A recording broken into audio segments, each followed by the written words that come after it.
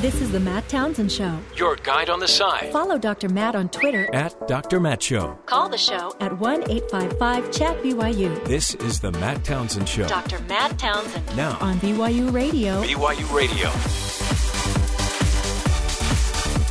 Good morning, everybody. Welcome to the Matt Townsend Show. Dr. Matt here, your coach, your guide on the side. We do what we can on this show to give you the information, the tools you need to grow a healthier, happier life. Top of the morning to you. By the way, Friday. It's Friday, which is the eve of Saturday, where you get to watch sports. And this year, I'm sure, this time of year, go shopping. Yeah, because get all your shopping done. The sports you can watch is kind of early season college basketball. Not the same. This is always the... College football's basically over. There's the Army-Navy game, but, there's some pomp and circumstance. But once the game starts, you're like, okay, whatever. Hey, apparently, Navy's coach, Ken... Good luck. Anyway, is coming to BYU to visit. Okay. I read that. From where? Where'd you read that? From an Inside Sources? Inside Sources. Okay. On football coaches going to visit places. They'll have visits because there's people that would want to come here. But I wonder what you say when you're a head coach going to visit. To who? To the leaders of the school. Hi, I'm interested in your opening. Just a job interview. You show up with your binder of, this is what I do on day one of practice. This is what I do on day two. And they go, wow, you're really organized. Yeah. That's pretty cool. What I've heard is most coaches have a binder. Oh, yeah. They will tell. Who does? You don't have a binder? No. And they have it all set up day one of practice through the last day of the season, what you do every day of practice. See, I wouldn't know what to bring. You start out with a letter that says, to whom it may concern. Dear I am diary. interested in your open position. I have very marketable skills. I am a team player. People love me. Innovative thinker. BYU's looking for a head coach. So if you're out there, if you know sports. It's not a job that gets posted, though. Well, they should post it. First, they should look for internal applicants. It's kind of funny to see some of the state institutions around the country when they have an opening. Yeah. And they have to just post it. It's posted, and then there's all these people send in their resumes because they think, why not? It's an open job. And well, that's what's funny about sports. Everybody thinks they know how to be the head coach. Of course. You sit at home, I can do that. There are thousands of people that think they could coach BYU football. So then reporters do the open records request because it's all state documents, right? And they send out a bunch of resumes. That's so great. Here's how many people applied. I'm telling you. I wouldn't want that job. No. I'd rather watch it. Bronco Mendenhall would talk about how he couldn't go to the grocery store. Oh, yeah. Or if he did, you put on a ball cap and just don't make eye contact. And hopefully you just sort of slip in. I'd put on a beard. Yeah. A wig. Long wig. I don't know. Well, whatever. Hey, here's the deal. Hillary Clinton solved the problem. She's fixed it. How's that? All we need is more love. Really? All we need is love? Yeah. I'm pretty sure John Lennon told us that a while ago. As Trump rises, Clinton preaches love and kindness. We need more love. Yeah. She says he's not funny anymore either. He's not. No. Well, was he funny? No, she was. I guess she was pointing out the fact that a lot of people thought it was kind of funny. He's kind of maybe a joke quirky candidate. Yeah. She's trying to impress upon people. This is serious. Yeah. He's actually running for president. Didn't know if you knew this. Yeah. He's running for president. I think everybody. I think they're all surprised. I think even the Democrats were thinking, "Oh yeah, give us Trump. Yeah. Give us Trump." Right. But in the end, I think everyone's afraid of Trump. Because he's a loose cannon. When you got a loose cannon on your ship and it just keeps rolling around firing, it gets scary. So far, because he does this attack thing. Yeah. When people challenge him, criticize him, he'll attack them by their looks. He'll attack them by their whatever issue that their has brains, nothing to do. Smart, yeah, it's nothing to do with what they're talking about. Like with Kasich out of Ohio, he's always talking about how fracking has made your whole he just finds any governor. weakness and just So he goes up against Hillary. Does he just open Wikipedia and start with like Whitewater and just go down the list? Yeah. I mean, he could sit there for hours. Oh, can you imagine? And no one's going to fact check it. No. Well, they will, but it doesn't matter because facts don't matter. One of the things that there's a quote that says in this article from the AP that love trumps hate. Okay. So just that sentence makes sense, except when your candidate is named Trump. Yeah. Love Trump hates. Huh? Yeah. Think that one through. Hillary Clinton, though, we don't even talk about her anymore. Well, have you noticed? I mean, for 5 days, she's been who? Yeah, she goes out and she speaks to groups, but the cameras don't follow her because she's not. There's this other thing happening. She's not erratic enough. Hey, Frank Sinatra's 100th birthday is tomorrow. Yes. How cool! I bet he's glad he's not alive. I would really not want to be alive at 100. I have an aunt that's 102. Do you really? Yeah, I don't. That means you got good genes. I don't know if it's a great aunt, but I don't know if she's. She sounds great. She's in a rest home, and she just sort of goes fishing occasionally, whatever. That's great. You wouldn't believe the one I caught yesterday. We keep having birthday parties every year for her. He was huge. Here, a little Frank Sinatra trivia. Did you know that Frank Sinatra was given up for dead at birth? Huh. The delivery of the 13-pound baby in his parents' New Jersey kitchen on December 12th, 1915 was traumatic. Yeah. 13 pounds. When he finally emerged, there were no signs of life. Well, because he was what? He was like a toddler. Yeah. It's huge. So the doctor put him to one side to attend to his mother, Dolly. It was only when the child's grandmother picked up the baby, ran cold water over him, and slapped his back that he started breathing. There's a start to life. We'll freeze you out with a shower. Can you believe that? Huh. He wasn't even supposed to be called Frank. He was supposed to be called Martin. Martin Sinatra. Which would have been really hard because, Dean Martin was one of the Brat Pack or whatever they called him. Maybe if his name was Frank, he wouldn't have, or if it was Martin, he wouldn't have raised him to, Frank level. When the priest was conducting his baptism, the priest accidentally called him Frank Garrick, the family friend who was there as the baby's godfather. Sinatra's mother chose to stick with the name, believing that the mistake must be a good omen. Interesting. Isn't that wild? His nickname was Scarface growing up because he had scars because of the forceps they needed to use to get him out of the womb at 13 pounds on the floor of the kitchen. They tied it off to a truck and jeez. The forceps also punctured his eardrum. Whoa. Man. He had a tough start to this. This is why during World War II he couldn't serve in the military. Yeah, he probably would have Frank been rejected. Sinatra. Yeah. By the way, a broken eardrum you'd think would affect your singing. Your hearing. I don't know, maybe not. The girls, the first girls that were his fans, they paid these girls to scream. So like Donald Trump's first press conference, they truck people in for an audience. They paid him. Similar with Frank Sinatra. Like from my homeless shelter, they bring them all in. You'll love Mr. Trump. Come in here and scream. So he auditioned girls to find those who could scream the loudest and then paid them $5 to sit at carefully chosen points in the audience so screaming would turn into a frenzy. It turns infectious as it spreads through the crowd. Mr. Sinatra did not really like his classic hit, My Way.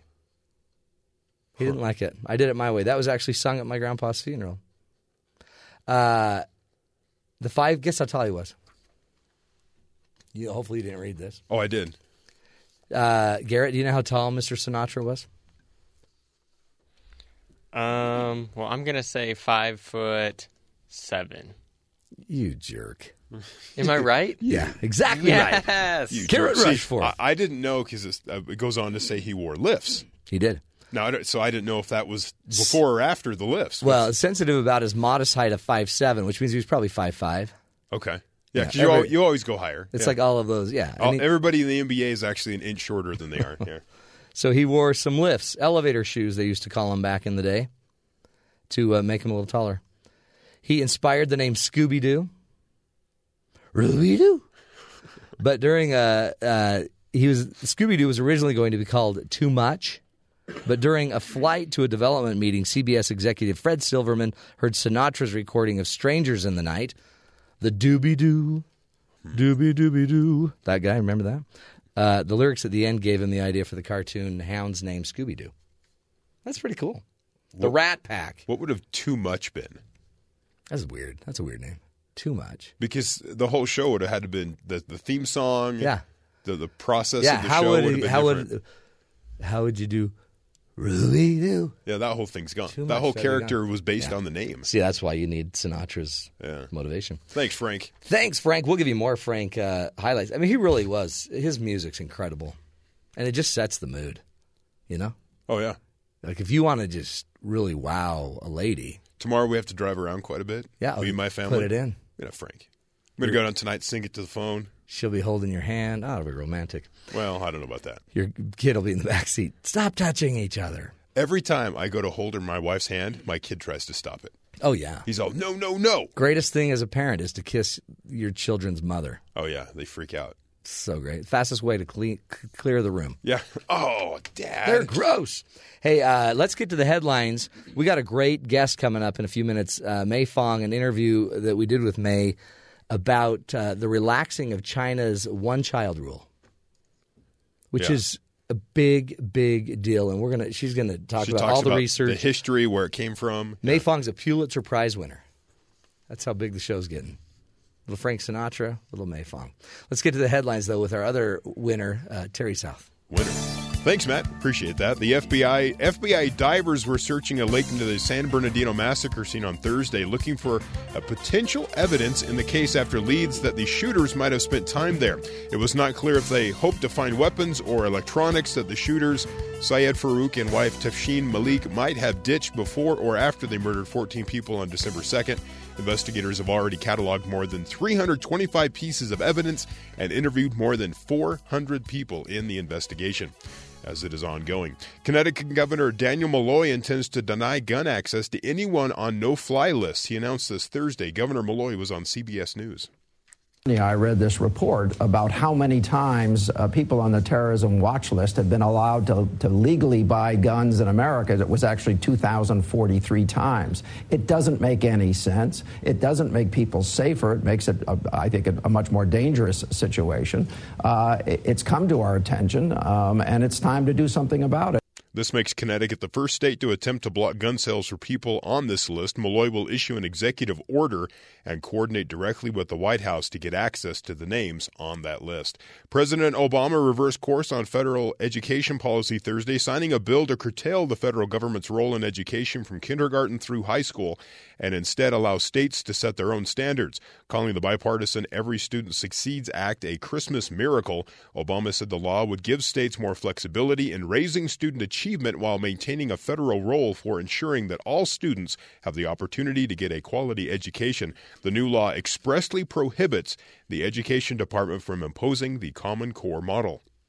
The states will have control over what education's taught in what part of the country, and the federal government will be there in a support status. It seems appropriate.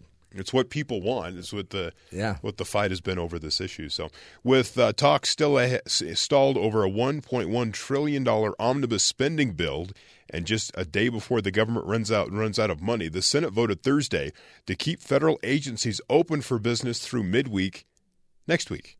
So the 5-day continuing resolution approved by voice vote last through Wednesday. The House is expected to follow suit on Friday, today with an identical stopgap measure. The move to buy more time came hours after House Speaker Paul Ryan huddled privately Thursday with Senate Majority Leader Mitch McConnell to discuss the budget negotiations. Republicans and Democrats are having a difficult time coming to an agreement on a year-long spending bill and tax break package. Sounds like we've had this before. They'll just figure some little temporary thing and kick the can down the road. And it drives everybody crazy because this is what held President Obama last year, wasn't it, for the holidays? So he wants to get to Hawaii. He's got a big Hawaii trip coming up. Right. And this kind of happens every year. Get this thing done. Every year. And in other news, more important news, this time next week, Star Wars. Oh, so we can all then finally relax. Correct. Except for the holidays and everything else. But Star Wars will be here. It's one of those mileposts I was talking about for this month. Yeah, you bought your tickets like 2 years ago. 2 months ago. It's not that unheard of. No, it's not. It's kind of nuts. But still. So in what's been called the Ultimate Star Wars Marathon Contest, the Alamo Drafthouse Cinema is sponsoring the Star Wars The Marathon Awakens sweepstakes in honor of the Star Wars The Force Awakens movie coming out next week. But the contest is open only to residents of states that have Alamo Drafthouse movie theaters. So wow. If you have one in your state, you were eligible because the contest ended last night. Is that why you're doing this story now? Because you didn't want anyone else to win? I found it yesterday. To enter, participants must post a photo on Instagram showing why they are the biggest Star Wars fan. The photo must be posted by midnight, December 10th. Oh, this is going to get crazy. Yeah, so they have all these Instagram photos out there now. Contestants must be 21 years or older. 7 winners will be selected. So 7 winners selected from all the Instagram photos. Entrants must travel to the Alamo Drafthouse in Austin, Texas to participate in the marathon, which will consist of watching the first 6 Star Wars films in sequential order. That with minimal breaks. That's 17 hours of viewing time to watch the first 6 movies. They're going to ruin their new movie. So round-the-clock screenings, and then after, if you survive that, then round-the-clock showings of the new movie. They'll show it, and then start it over, and then start it over, and just keep going until you're down to 1 contestant remaining. I trained for this my entire high school career. This is... So sad. Participants will be given breaks between movies to stretch their legs, use the restroom, that kind of stuff. Sleeping in the theater, illegal drugs, talking, texting during the movies will result in disqualification. So no like Adderall or something to get y'all hyped up. Can't do any of that. Up. The winner of the movie marathon will receive a 7-year movie pass to the Alamo Theaters nationwide. Wow. A set of 2015, 2016 Topps like trading cards with Star Wars on them, which, okay. A selection of Star Wars posters. Well, won't this person need all of this stuff? Because they obviously don't have friends. And they will have a theater seat named after them in their honor, complete with a naming ceremony. Oh, my word. So as I read the winning grand prize, I'm like, not worth it. But, whatever. I mean, no, that's not worth it. But they're going to watch 17 hours, and then they'll watch the new movie on loop until there's one person left. The sad thing is there's some guy that can go 10 days. Oh, yeah. Just camp out, no problem. I mean, he's like, well, I did that yesterday. That's crazy. Oh, well, good. At least there's a contest. It's not that difficult because it's just sitting. Yeah. Right? Well, but you got to stay awake. Well, I mean, how many times, once you've seen the show, you've seen the show. And you have to go watch 17 hours. It has to be a real fan. Yeah. And then the hard part is you can't talk about it. You can't sit there and like, this is the part I love. That was the best part. Have some sort of commentary going. You have to sit there in silence. Excellent. Well, I'm sorry I missed the deadline. That would have been a lot of fun. Hey, we've got a great guest coming up in a minute. You may have heard about China relaxing their one-child policy. Do you remember? They made it so you could only have one child, and that created so many unforeseen problems. Including the mere fact that they now don't have enough people to sustain their population. So now they're saying, okay, now you can have 2 kids, which I'm going to bet might even create other problems, right? So we're going to be speaking with Mei Fong in just a few minutes. She's the author of the book, One Child, The Past and Future of China's Most Radical Experiment. She's a former Pulitzer Prize-winning journalist from the Wall Street Journal, and we're going to be talking with Mei all about China and their policies. Stick with us, folks. We'll be right back.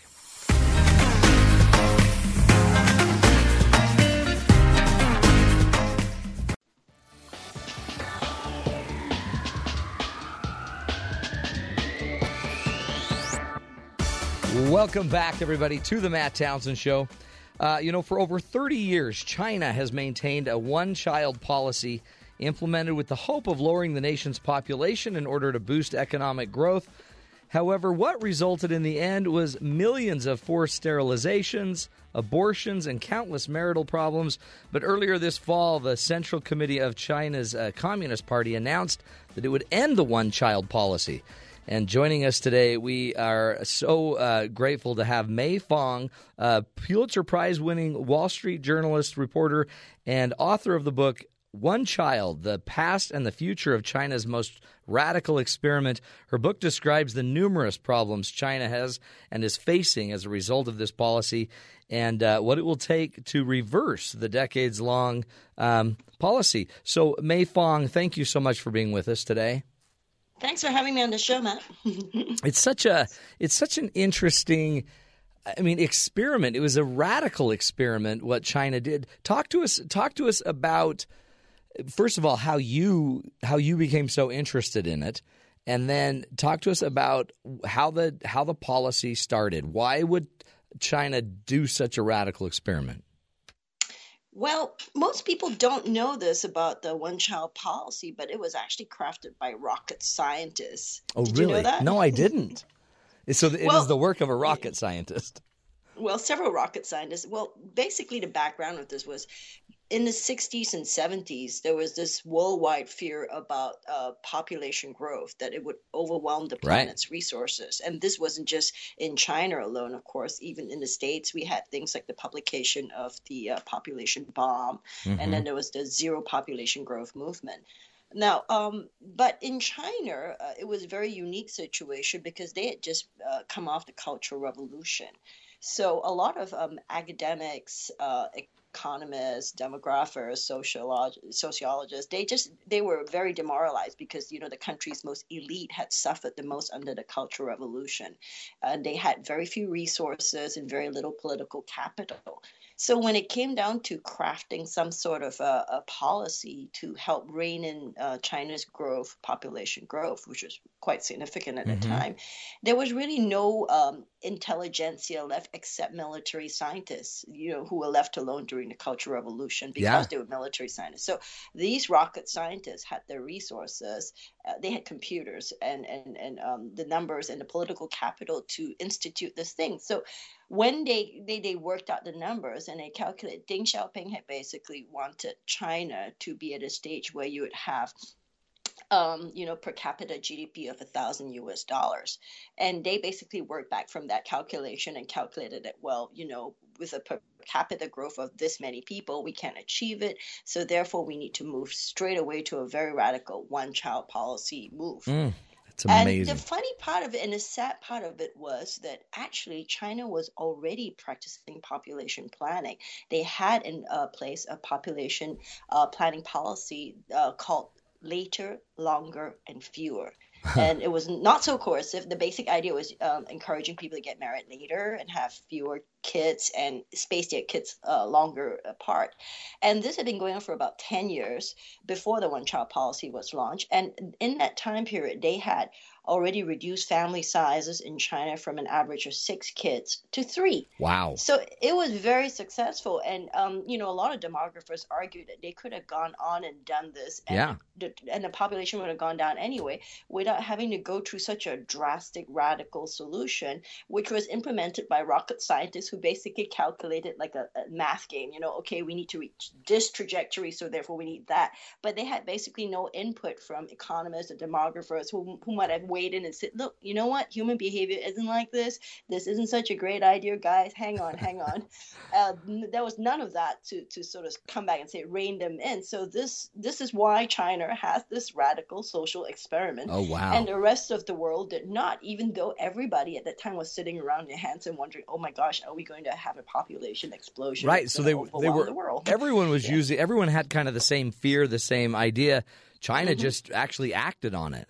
Yeah, in a very severe way. Very severe way. And it seems like it created maybe you explain it to us. It created a problem, though, where now that they're reinstating or actually removing the rule or the law, and you can, I guess, have as 2 children, but now people may not be in the mindset or the place to want to do that or the ability economically to even have 2.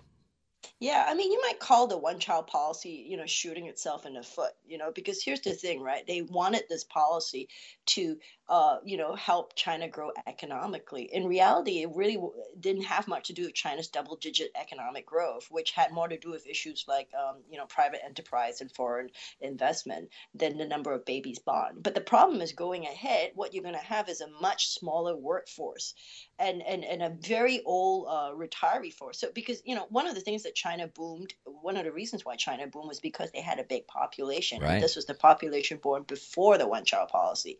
And these population, was able to go to work in the factories in the 90s and 80s and 90s at the time when China was, releasing all these barriers to foreign enterprise so that's why China became this huge manufacturing juggernaut.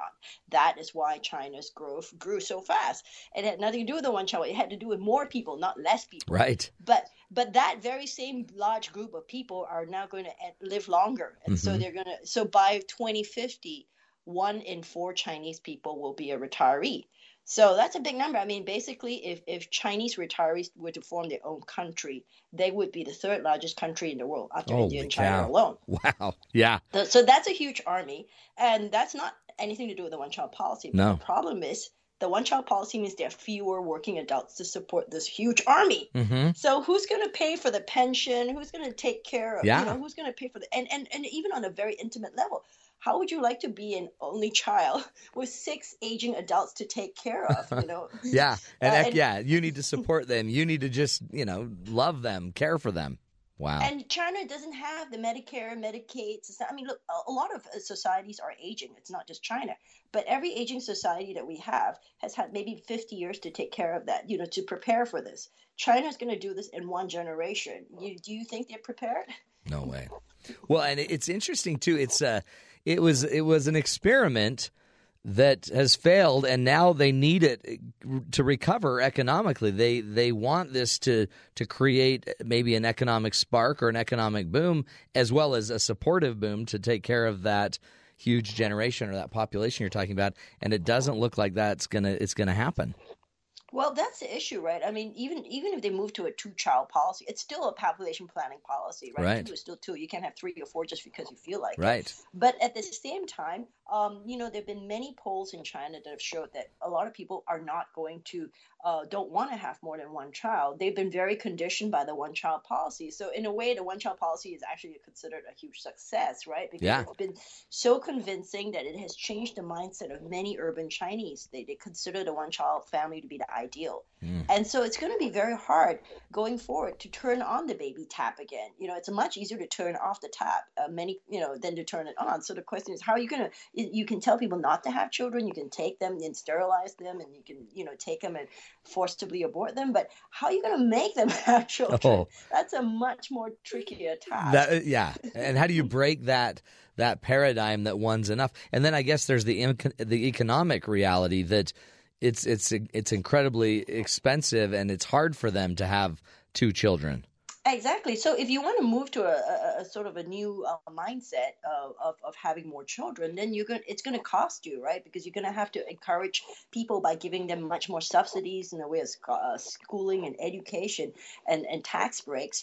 And so far, they've only been about France and Sweden has been able to sort of do that a little bit, but it costs you a lot. And China isn't simply at that financial stage to be able to afford this. Holy cow. Incredible. It's an interesting dilemma that I want to continue discussing with you, Mei. Hang on a minute. Let's take a break. We'll come back and continue this 1-child policy from China. Now it's a 2-child policy, but what does that really mean? We'll continue the discussion with Mei Fong and her book, 1 Child, The Past and the Future of China's Most Radical Experiment. We'll be right back. This is The Matt Townsend Show.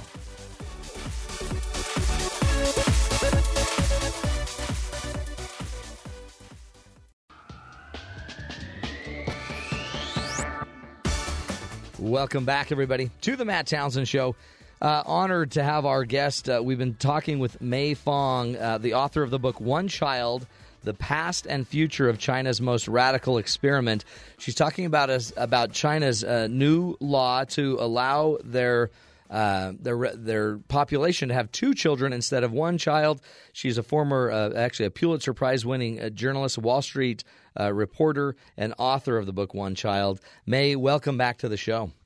Hey. It's great to have you. Really, to me, this is such an interesting subject because when they made the policy, it actually created a backlash too, because the policy itself, it started to kind of create restrictions on the personal life of the Chinese that I guess they had never felt to that point.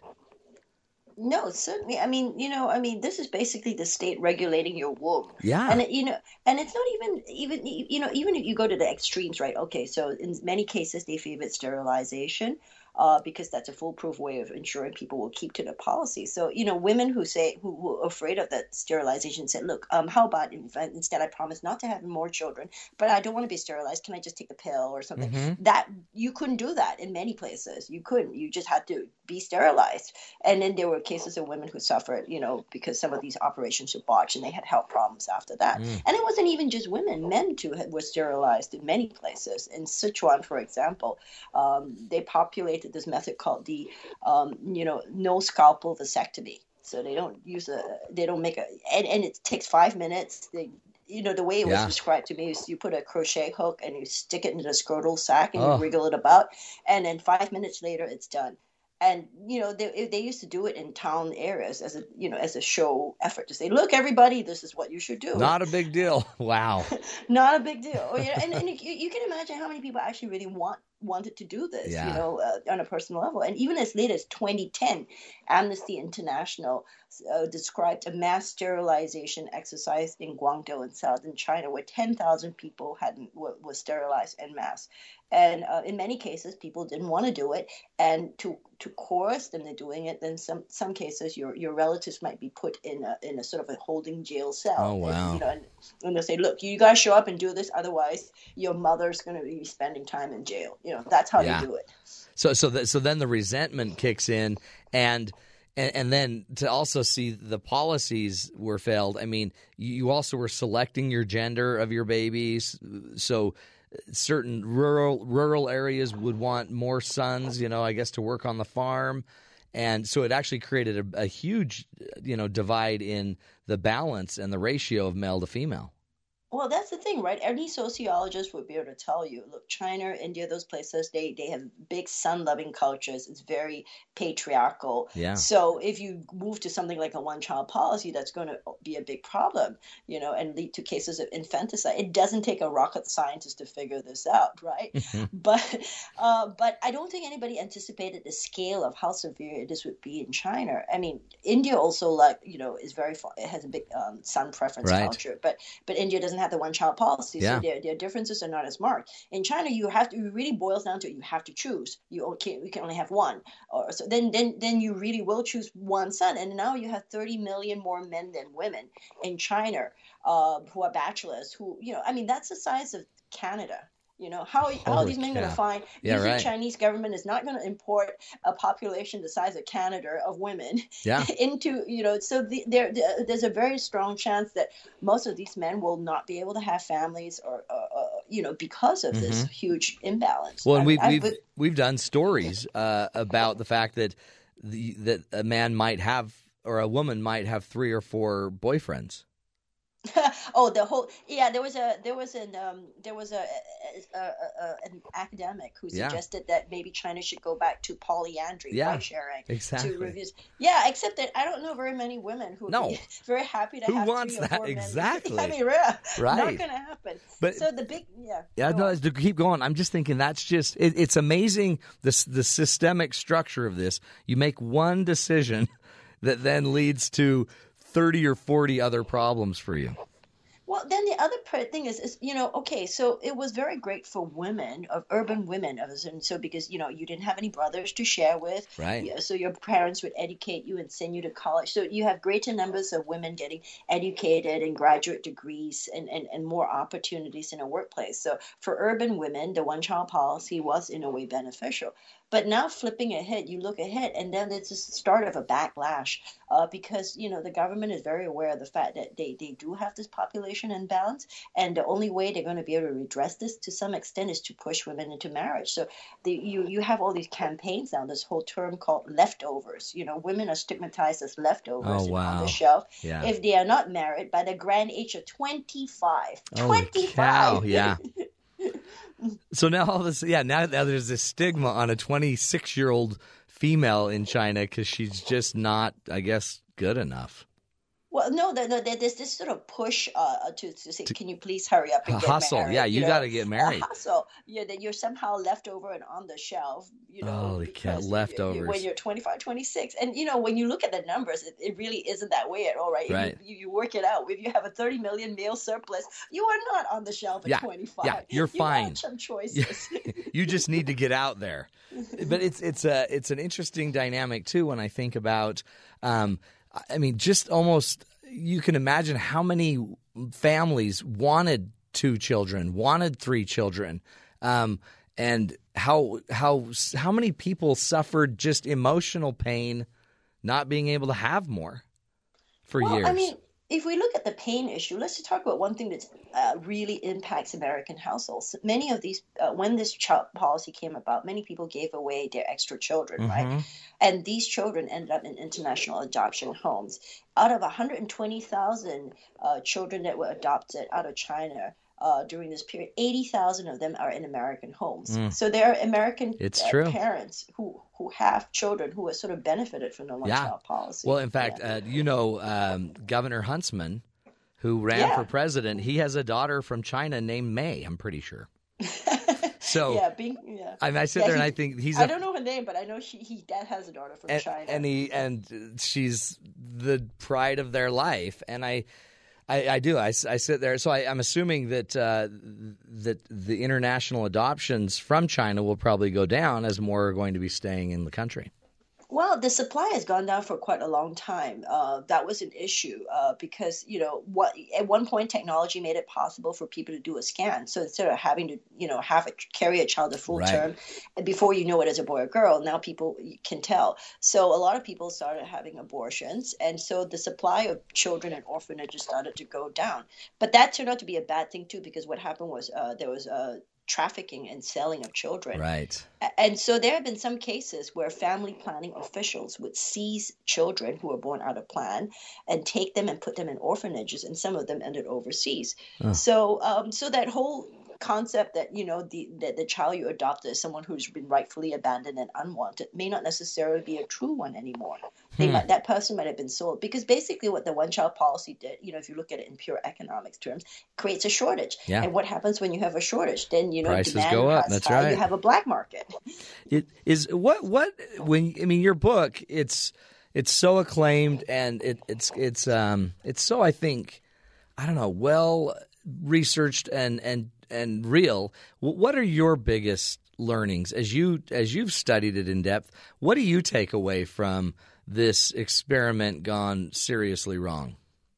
Well, I think the problem the Chinese government had was that they didn't believe enough in their people. When you start counting people as numbers and as mouths to feed rather than as potential talent givers, then there's a problem. If you hearken back to that whole issue of the fears of population growth overwhelming the planet, it didn't happen, right? Some people thought, well, by now we would all, the world would be over. That was the projection, one of the projections, yeah. But at the same time, what they didn't factor in was human ingenuity, right? You had the Green Revolution. We were somehow able to figure out a way to feed a lot more people with crops. And so the same idea was that, China didn't believe enough in the potential of their people, and it just counted them as grains, to be rationed, in the same way you do. And that was, I think that's the wrong idea. And I'll tell you a story. One of the stories I wrote about was this big idea of what happens when you have a nation that's full of little emperors. You have a third of the country is all single children. So there were all these hypotheses. Are these kids going to be overspoiled, have poor dreams, lacking in entrepreneurship? What is this going to mean for the nation? And I wrote about one of these kids that I'd been following for years. And I was worried that he too would, have some, he had so many family obligations. He had, that he wasn't going to grow enough, that he couldn't dream big dreams.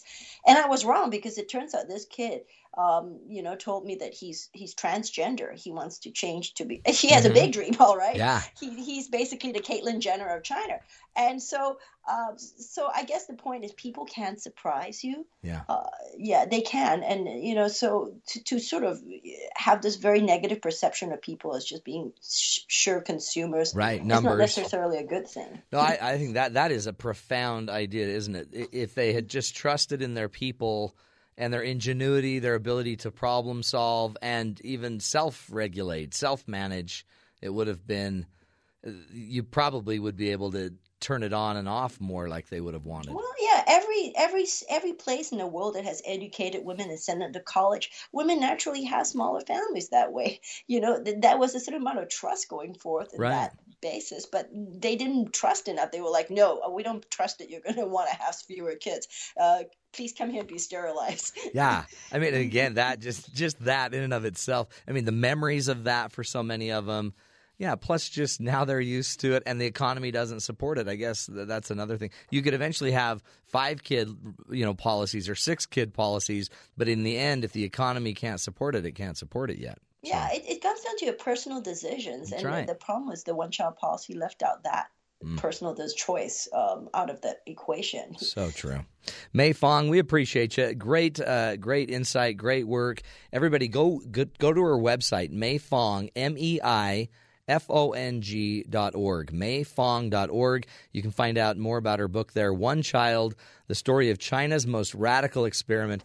Mei, again, thank you. Thank you for your time. Thank you. Take care.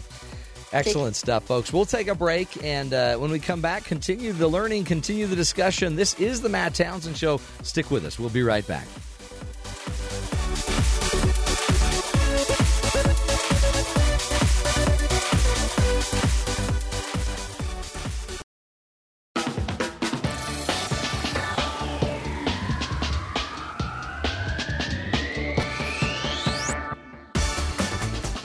Welcome back, friends, to the Matt Townsend Show.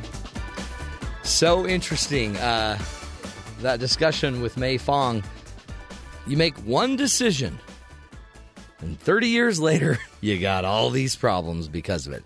See, that is the point of complexity, right? We live in a very complex system and very complex world, so you got to be careful. You can't just make one change without affecting a lot of other things down the road. And that's why when you're in political leadership, when you're trying to, manage government, you've got to understand systems and you've got to understand multiple cause, multiple effects. Interesting. Man, can you imagine how many lives were changed by a policy, an inability to have a child when you wanted more than one, having to choose and think that, if you're a farmer, you would want a young son to help you manage the farm.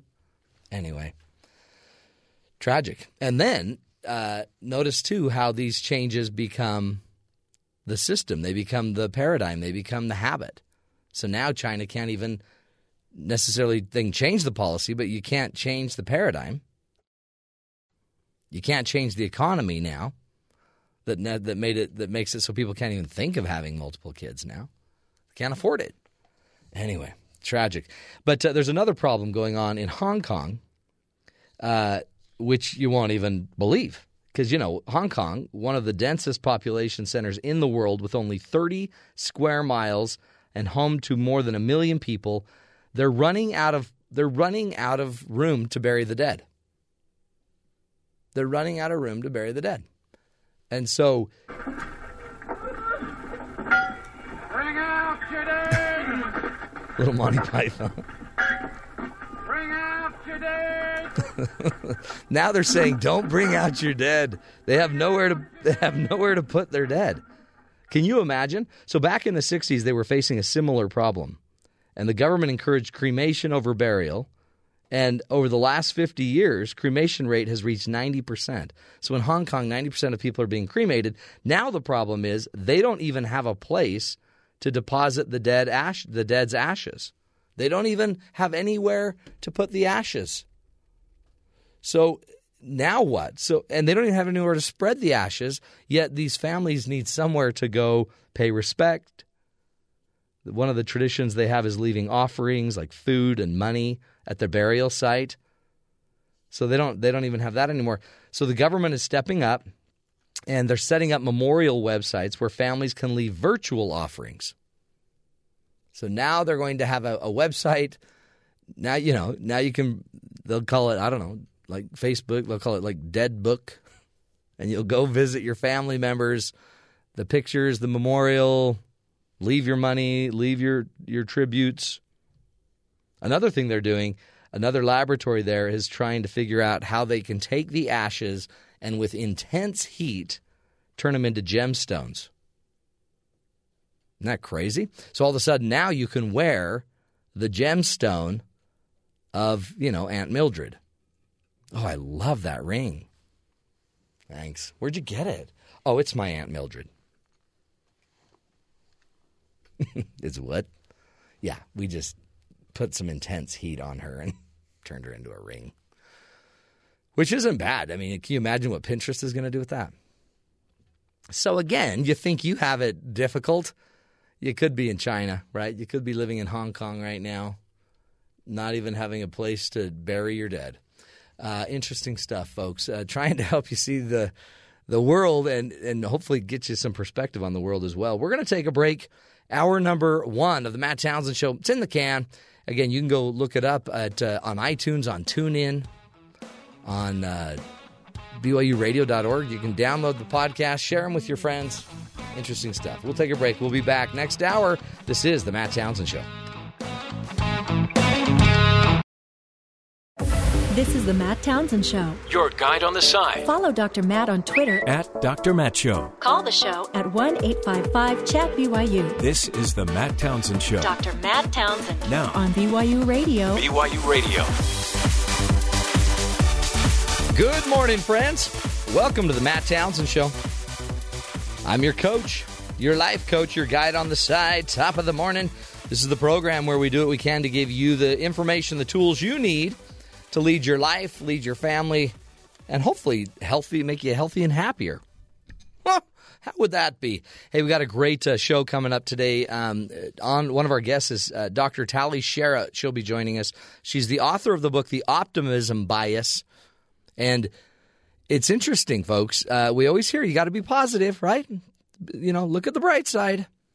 You might want to be careful of that because humans are already fairly optimistic. And sometimes it's causing you some problems. So I'm not telling you to be pessimistic, but we're going to be talking to an expert and a neuroscientist about why you might want to pay attention. You might want to pay attention to what's really going on. Hey, interesting, day, Friday. So you can go do all your shopping, go have all that fun this weekend. Not a lot of football to watch. A little bit of football. A lot of basketball. But really, it's time to shop. What are you doing? Sounds horrible. You're trying to help the economy? Yeah. I'm trying to do what I can to help everybody shop. And honestly, can I just give you some advice? You shouldn't be shopping at work. Like on your computer? Yes. At work? Because that could violate your computer policy. Yes. Except here's some good news. According to a U.S. appeals court, you can violate your work's computer policy, and it's not a crime. Apparently, your employers might shake their fists when you check Facebook at work, but they can't send you to prison for it. Okay. You can't. I guess they can't say you're stealing time. Yes, you can get fired. You can get fired because you'll break their policy. They will then fire you, but you can't go to prison. But the simple act of doing something on your computer that's outside of the policy isn't breaking criminal law. Unless you are breaking criminal law. Unless you do something criminal, right. Yes. So according to the U.S. appeals court, the ruling was simply breaking corporate computer policies isn't against the law all by itself. You have to commit a specific crime to get in trouble. Prosecutors had to argue that an NYPD officer was violating the Computer Fraud and Abuse Act by looking up people for non-police purposes. But the court thought that this was an overly broad interpretation. If that's illegal, the court says, millions of ordinary computer users would also be breaking the law. Now, just because it's a policy at your work. Well, this is a big deal because how many times did the IRS look up people in their databases? Yes. Now, maybe that is a crime. Right. Or the FBI went after Representative Jason Chaffetz. Not the FBI, but the Secret Service. Right. They looked up Jason Chaffetz's records. Because he was going after them for not doing their job. Now, those may actually be crimes. But you personally, if you work at BYU Broadcasting, you could look at your Facebook page. Right. And not be charged with. The way mine's set up, that's work. There's nothing on there of family or any sort of nonsense. Man. It's all news sources. Well, and sports, I'm sure. Oh, the news. See, so that's how you do it. There you go. You've put all of your hobbies and your wonderful habits in the category of news. No. You take everything. Movies, news. Well, those are in there. So yeah. See, so I guess there's you some actually video don't games have any hobbies. You just like the news. Yeah, I kind of like seeing chaos. I kind of go, hey, there you go again. That's just broken, dude. Yeah. So this case was specifically for this guy. He was an NYPD police officer. Yeah. There were some extenuating circumstances. He did some things. They tried to charge him with a crime, but it was extended from his internet use. Yeah. Not actually committing a crime. Well, now notice Garrett's already all over the internet now that I've said that. Yeah. So we've already lost him. So maybe we should pretend like it's a crime that he's surfing. We could. It's too late. And you know what he watches? It's crazy. This is a crime. I'm for sure is a crime. Cat videos. All the time. Every time I walk in here, Garrett is just looking up another cat video. The cat's just hanging out and he's batting a ball around or something. What are you doing? Yeah. It's a cat. Something's weird. Hey, it's Frank Sinatra's birthday tomorrow, so make sure you celebrate. It's also International Mountain Day today. I saw that. Day to celebrate mountains. And it's like the UN has some day to help us remember the life-giving forces of mountains. What? Monday will be International Valley Day. Yeah, because that's where you tend to live. Oh, and then next Wednesday, plateaus. You got to have your ups, your downs, and your in-betweens, I guess. Isthmuses is coming up. It's also Lost and Found Day, which was officially announced November 19th, 2012. It took years to figure out that we needed it. It started in 1805, by the way. I guess Paris had a Lost and Found when Napoleon Bonaparte opened the first Lost and Found office in Paris. So you see this nonsense of Lost and Found Day. Yeah. And then they go back and look, Napoleon did it. Did it. He was the first guy. Like, what? So we lost it apparently from about 1805 to about 2012. So in 2012, everyone went, oh, Lost and Found. Interesting. So now, There's a historical precedence for a Lost and Found box. London, the Transport for London's Lost Property Offices collects 130,000 objects every year. Wow. Ranging from obviously like mobile phones and wallets, listen to these, to wedding dresses, urns, wheelchairs, and even kitchen sinks. Why would you forget a wheelchair or a kitchen sink? Hey, Mabel, where did we leave that wheelchair? Aren't you in the chair? Well, I don't remember. Well, honey, you can't walk without it. Why would you have a kitchen sink on the subway?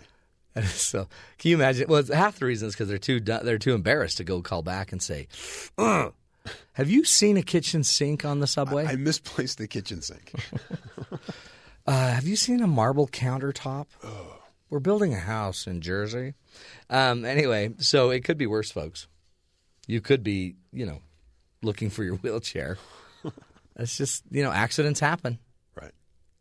Could be worse. Hey, we got a great show coming up. Tali Sharot, Dr. Tali Sharot will be joining us, author of the book, The Optimism Bias. You're not a very optimistic person, are you? I tend to feel that if you're overly optimistic, you're opening yourself up for disappointment. So you're just trying to protect yourself. Yeah, it's self-preservation. You use pessimism to protect yourself. It's a defense mechanism, yeah. Yeah, I expect things to go wrong so that when they go right, I'm surprised. If they go wrong, I was expecting it. Interesting. We had a guest on several months ago that said that's a very, very negative outlook and a very bad way to live your life. And you're probably going to die. And I'm over here like, no, I feel great. Everything's wonderful. Dr. Tali Sharot believes, that we're already inherently optimistic as humans. Probably more optimistic than we think. Like most of us think we're the bomb. Are you in the top Would you say you're in the top 25% or the bottom 25% of drivers? Oh, top 25%. I'm great. Yeah, that's the problem. Most logical moves between lanes. And I've seen you drive. It's everyone else's fault constantly. I've seen you park on the sidewalk. To the point where when I go, ugh, in traffic and my kid's in the back seat, he's like, why are they so slow? Yeah, so your son already knows. I don't know, son. I'm teaching him well. People. Why are they so slow? Crazy stuff. Let's get to the headlines, see if there's any optimism there, Terry. Well, we'll see. Thanks, Matt. A new CBS poll finds that most Americans oppose Donald Trump's idea to temporarily stop Muslims from entering the United States. 2/3 of those questions say it goes against the founding principles of this country. In recent polling, Senator Ted Cruz is gaining ground on Trump. Here's Ted Cruz at a fundraiser on how he feels Donald Trump and Ben Carson will eventually drop in the polls. I believe that gravity will bring both of those campaigns down. People are looking for who is prepared to be a commander-in-chief, who understands the threats we face, who am I comfortable having their finger on the button. Trump is still the number one choice among GOP primary voters, but rival Ted Cruz is also gaining large support. Ted Cruz won a coveted endorsement Thursday from Iowa's most influential Christian activist, effectively locking up the evangelical vote in the nation's first caucus state. Family leader President Bob Vanderplatz told the Des Moines Register that Cruz is the most consistent and principled conservative who has the ability to not only win Iowa, but I believe win the nomination. Wow. So he's got a believer. There's a believer. 4 Republican senators, including presidential candidate and Senator Ted Cruz, voted against a resolution that affirmed there would be no religious test for people entering the United States. The non-binding amendment was attached to an unrelated security bill that read, "It is the sense of the Senate that the United States must not bar individuals from entering into the United States based on their religion, as such action would be contrary to the fundamental principles on which this nation was founded." Senator Ted Cruz did not attend the vote, but according to Politico, several Democrats grinned visibly when Cruz's proxy vote of no was cast, with one uttering into a hot microphone, "Oh yeah." Oh, yeah. That's great. I just like that. Oh, yeah. They went Kool-Aid Man on the Senate vote there. Dow Chemical, some business news. Dow Chemical Company and DuPont, two of the oldest companies in the U.S., announced plans to merge, creating a company valued at about $130 billion. Wow. The company, to be called Dow DuPont, would then be split into 3 companies, respectively focused on agricultural products, material sciences, which is plastics, and specialty products. The merger is being sold as a partnership of equals, with shareholders of each chemical giant holding 50% of the shares of the combined company. They need a better name. What were they going to call it? Dow DuPont. Nah, they need to call it like Dowpont. Dowpont? Plant Dow. Or Dowdu? Pludon Dow. Pludon. Dudon to Plowdont. We need to work on this. We need to have a brainstorm. Okay, Dow DuPont is what they're going to go with. Yeah. And then somehow we got to mix that up. Plant Don, do Dow. What? We need to bring in a marketing expert. Okay, we'll figure that out. Plowdont. Have you seen these hoverboards that are out there? Yes. They're a hot Christmas item. I can't say anything, but yes, I have, as have my children. Really? Yes, but I won't say anything. They're not hoverboards like on Back to the Future that everybody wants. Yeah, no, they like have wheels. They're grounded. They call them skateboards, but they're not skateboards where you ride them sort of you're standing sideways. Yeah. The wheels are on the side. It's kind of like a Segway scooter without the handle. Yeah, or a Jazzy for someone that can stand and have balance. So these electric-powered, hand-free skateboard-like things have become one of the year's hottest holiday gifts, are apparently hotter in more ways than one after numerous reports of the devices spontaneously bursting into flames, even burning one family's home down. Oh, boy. In response Thursday, the 3 biggest U.S. airlines, Delta, American, and United, announced that they will ban the devices from carry-on and checked luggage, joining JetBlue, British Airways, and several other airlines who had already instituted a ban. Hoverboards are typically powered by a lithium battery, which have been known to overheat while charging, especially if they have any sort of defects. Last month, a Louisiana family had their home burned down after a brand new hoverboard exploded. There's videos online in a Washington, I believe, the Washington State mall. Some guy was out just sort of demoing one of these hoverboards, and it like exploded. Was he injured? I don't know. The video kind of stops after the flames start, but you see it just sort of catch fire. So, and the problem is there's some that are name brands. Yeah. They may be better. We're not. Yeah. But then there's a bunch They're of less knockoffs. likely to explode. There's a bunch of knockoffs that are Right. out there, and those are the ones apparently that are having some issues. You know, Santa's going to be in a lot of trouble if he starts burning houses down. But Santa bought me. Yeah. Well, that's because hoverboards are going to be big. They're big this year. Or they're gone in a couple months. Who knows? Well, yeah, they'll be gone. Yeah. But it's like a Segway. Yeah. But without the handles. In the sense that the way you move it is you tilt forward slightly. Yeah. While still remaining upright, and it just propels you forward. Boy. And 1 out of 100 gets a lucky explosion. There you go. Right around the ankles. Good stuff. See, that's fairly optimistic. Hey, in just a second, we're going to be bringing on our next guest, Dr. Tali Sharot, author of the book, The Optimism Bias. She's going to be talking to us about the fact that you might want to rethink a little bit your philosophy on optimism. I mean, you don't have to give it up, but you might want to think it through. Ask yourself what's really going on when it comes to being an optimistic person. Does it set you up for more success, more failure? Stick with us. We'll find out. This is the Matt Townsend Show.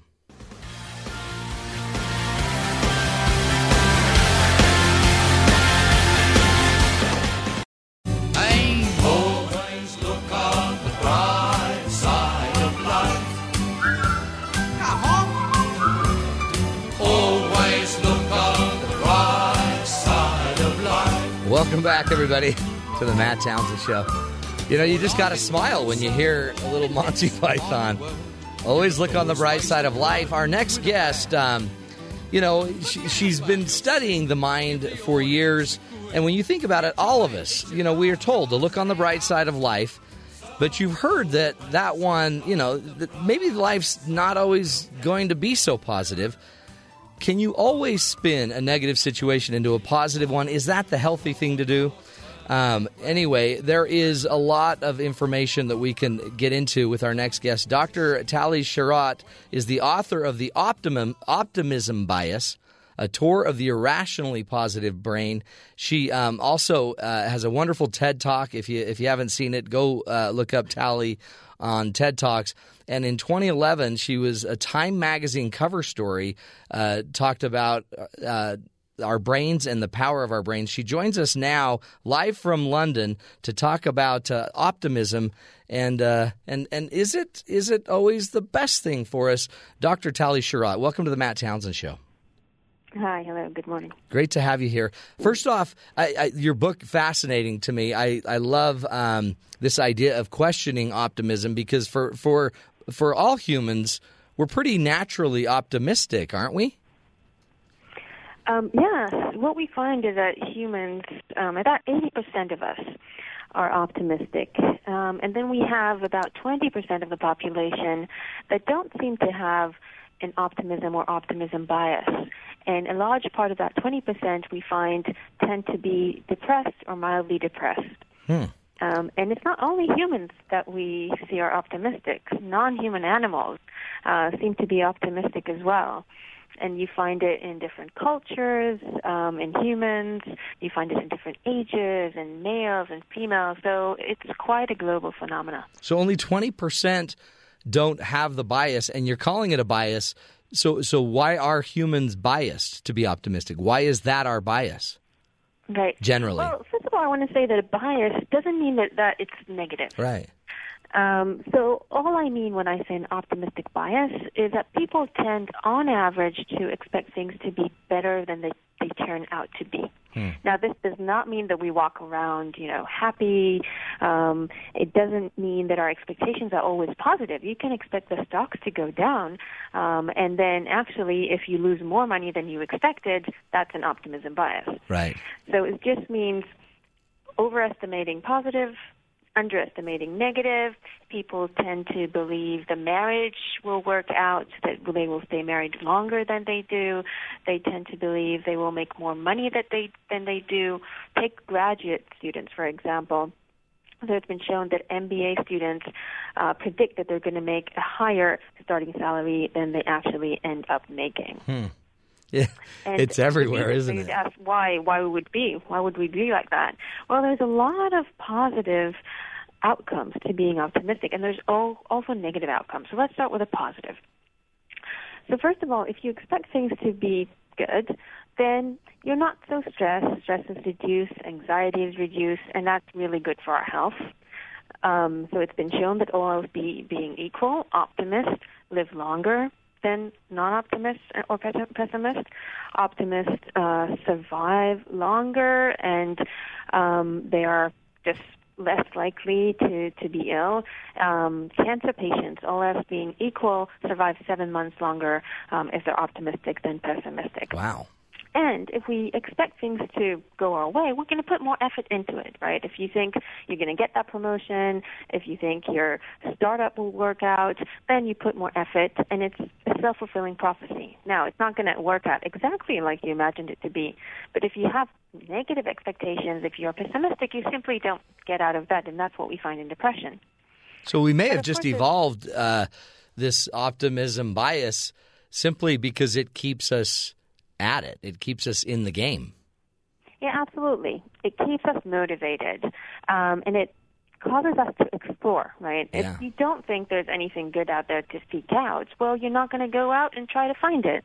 And if you think back to our ancestors, what drove them to kind of go out of Africa to explore the rest of the world? They had to have some kind of positive expectations. What drives you to go out of your cave to hunt? You have to expect that you're more likely to find food than not. On balance, of course, we need to take the risk sometimes, even if the probabilities are low. But of course, there's the negative outcomes, as you probably see. You know, if we underestimate our risk, then we might not take precautionary actions, right? If we think, oh, I'm going to be fine, then maybe I won't wear a helmet, maybe I won't go to medical screenings. So those are the negative consequences, and you see them in financial markets as well. Over-optimistic predictions can lead to financial bubbles, to market collapse. But I think that the reason that we have evolved to be optimistic is probably because the positive outweighs the negative. Yeah, it serves us. I mean, the lists are there. I guess it makes sense too why so many people keep, playing the lottery, or why it's so addictive for certain behaviors, because we always just think, oh, the next hand will be different, the next one will be different. Mm-hmm. And think about the lottery, for example. People buy a lottery ticket. Yes, maybe they overestimate how likely they are to win. But there's another reason to buying the lottery ticket, which is once you buy it, you can then imagine what will happen if you do get the money, right? Yeah. So you have this anticipation, which makes you feel good. So you're buying a few days, maybe, of good feeling. And the positive kind of outcomes of anticipation are important too. For example, a study at Harvard showed that if you go on vacation, the day that you're most happy is not the day that you're on vacation, but the day before vacation, because that's when you're anticipating all the good stuff. Interesting. And, maybe the vacation is not as good as you thought it would be, but at least you had this positive anticipation before you actually got on the plane. So the benefit it's not always the end benefit. There's a means to optimism, which is anticipation, and I guess it's just positivity. It's just feeling more dopamine or whatever. Is that where it is in the brain? What do we feel? Yeah. Well, just kind of a side note, dopamine doesn't really make us feel good. So if you give people L-Dopa, which is can enhance your dopamine, it doesn't really make you feel good, but it can enhance anticipation of good stuff, which can then make you feel better. But what we find in the brain is that an important factor for optimism is how we process information. So you can say, okay, people are optimistic, but how could that really be that you are optimistic if you go throughout life and experiencing not only positive events but also negative events, right? And you've been through a few relationships that haven't worked out, so why do you think this one will? Or you read the newspapers and financial markets may go down as well as up, and still you have these positive expectations. So that is quite baffling, right? We should learn from information. Well, what we find in the brain is that the brain processes positive information that's better than what you expected. It encodes that much better than negative information. And so if we encode positive information, for example, if a doctor tells you, you're actually healthier than what you thought, or if your manager tells you you've done much better than what I expected. Well, that positive information is encoded really well, and it changes your beliefs about yourself and your beliefs about your future. When you get negative information, it's not that it doesn't affect your beliefs. So if your manager says, well, you haven't done really well on this project, it's not that you say, okay, I did well, or, but you don't change your belief about yourself that much. And that's been shown in many studies. A really cool study was where two behavioral economists brought in a bunch of students and asked them to rate everyone on how attractive everyone else was. Mm-hmm. And then they gave each person a piece of information about how other people saw them. Well, when people learned that other people believed they were more attractive than they expected, they straight away changed their belief. They said, oh, well, I'm, pretty hot. But if they got information saying that they're not as attractive as they thought, they tend to say, well, this is subjective, and they didn't really change their view of themselves as much. Interesting. So when I sit and think about how we communicate with other people, if I'm too negative, does it decrease my influence with somebody? Absolutely. That's a really good point. And I think a good lesson to take away from this is that you want to highlight the positive possible outcomes rather than the negative. So, for example, if you take, warnings on cigarette packets, so it's been shown that these warnings, they don't do much to have people quit smoking, right? Or, smoking can give you cancer and so on. People see these warnings and they say, okay, I'll be fine. Yes, smoking kills, but mostly it kills someone else. But you might want to highlight the positive aspects of not smoking, right? If you don't smoke, your skin will be nicer. Or tell a kid, well, if you don't smoke, you're more likely to be on the basketball team. And that may grab people's attention more than just highlighting the negative. Oh, wow. I mean, and again, that kind of just seems like common sense, except so many times we and that's not just being positive and nice. That's actually letting the brain do what it naturally wants to do. The brain wants to look good. The brain wants to feel better about its skin. Interesting. Man, Tali, this is a life work. Let's take a break. I want to come back and just continue the discussion about how else our optimism, pessimism might be impacting our relationships. How does our brain work when it comes to optimism? More with Dr. Tali Sharot in just a minute. She's a cognitive neuroscientist and author of the book, The Optimism Bias. Very, very interesting stuff. We'll take a break. This is the Matt Townsend Show. Stick with us.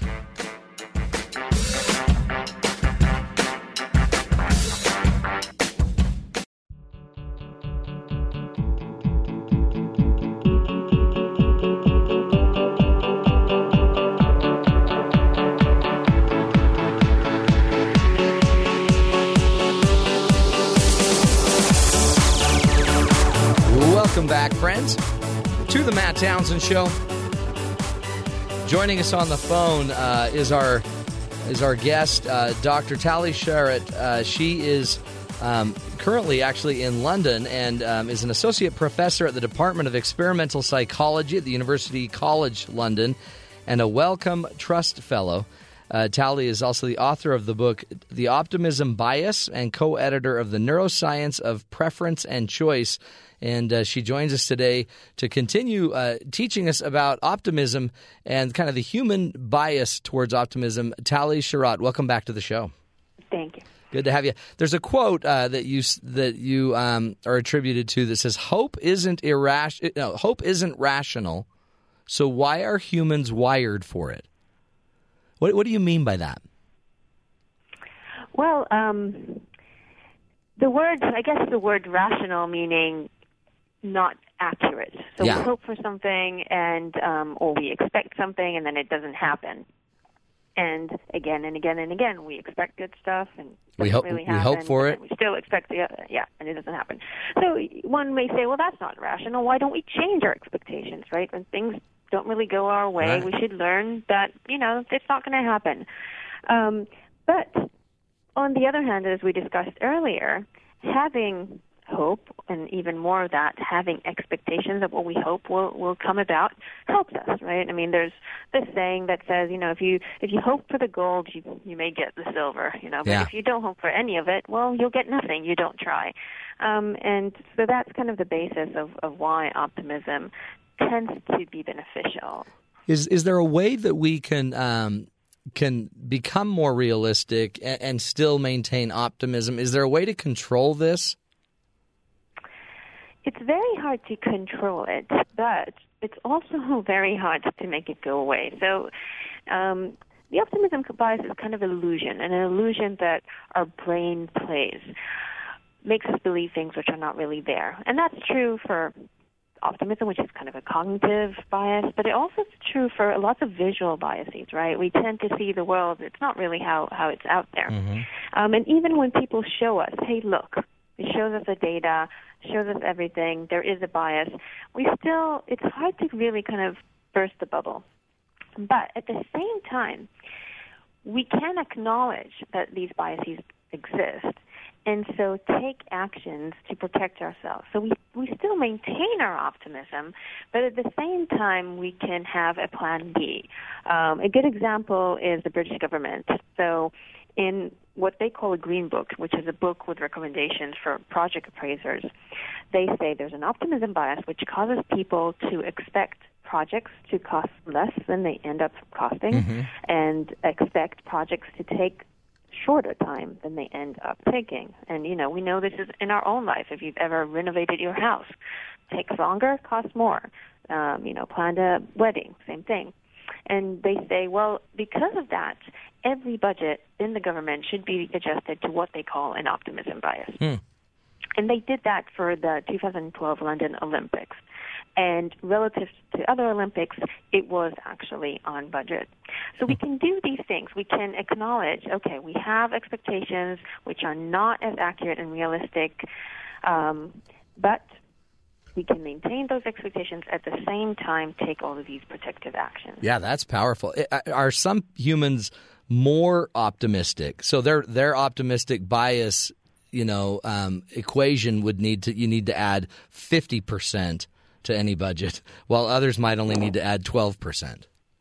Yeah, it's a scale, right? We can go all the way from the extreme optimist to the mild optimist, and actually most of us are mild optimists. That's most of the population. And then we can go to people without a bias and some people with pessimistic bias, especially people with depression. So they expect things to be worse than they end up being. And also within each individual, we can be more optimistic about one aspect of our life and less about another aspect. Because although we do learn better from positive events and negative, our experience in life matters, right? If things go wrong again and again and again, you're going to learn. Maybe you won't learn a lot, but you will learn. So different aspects of our lives can have different we can have different expectations about, and our age matters as well. Oh wow! It turns out that the most optimistic are kids and teenagers and the elderly. It is in midlife that we kind of lose our optimism a little bit. So the bias is still there, but it's quite small in middle age, and then it starts off pretty big. Kids goes smaller and smaller. We kind of lose it in midlife, but then it starts enhancing again. And happiness goes the same way. So happiness is quite high, same logical way. Happiness is high in kids and teenagers, goes down, hits rock bottom around your 40s or 50s, but then on average it starts going up again. And that's been shown around the world. 70,000 people from 70 countries. That's kind of the way that it's what we, midlife crisis. Does happiness, is it a byproduct of optimism, I'm assuming, too? The two are very related. They're correlated, right? There's a correlation between optimism and happiness. And we assume that optimism does lead to happiness because we anticipate good things. It makes us happy. But there's, a complex relationship between the two. Is the brain? Well, what have you learned, Tali, about optimism that still makes you go, "Wow, huh"? You've been at this for years. You're a pro in this. Is there anything that you've learned about this in your studies that really surprises you, or stands out as a big aha? I was surprised to see that we can see these kind of positivity biases in animals. People have been able to show it in mice, in birds, in pigs. So in many animals, of course, you can't ask, a pig or a bird, do you expect to find love, or do you expect to have, to make lots of money. But there's sophisticated ways that researchers use to figure out what the animals expect, and you see the bias in animals as well. So I think that's quite huge. And the other thing that is quite interesting is how the bias actually changes with the environment. So, for example, if you put people under stress, the bias is reduced. But then it can come back once stress is taken out. So if we bring people in the lab, we stress them out by saying, you're going to have to make a presentation, we're going to videotape you and judge you. People are stressed out, and then we test them, and the bias in how they process information and how they expect the future to be is not there for a short amount of time.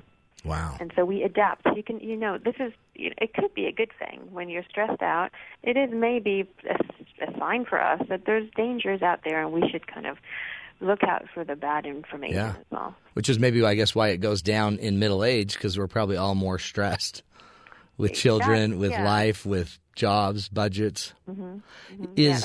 What do you see in optimism and relationships? I'm assuming there's an interesting correlation between my spouse's level of optimism and mine, and our ability to kind of negotiate our two views. Does that change depending on who you're with?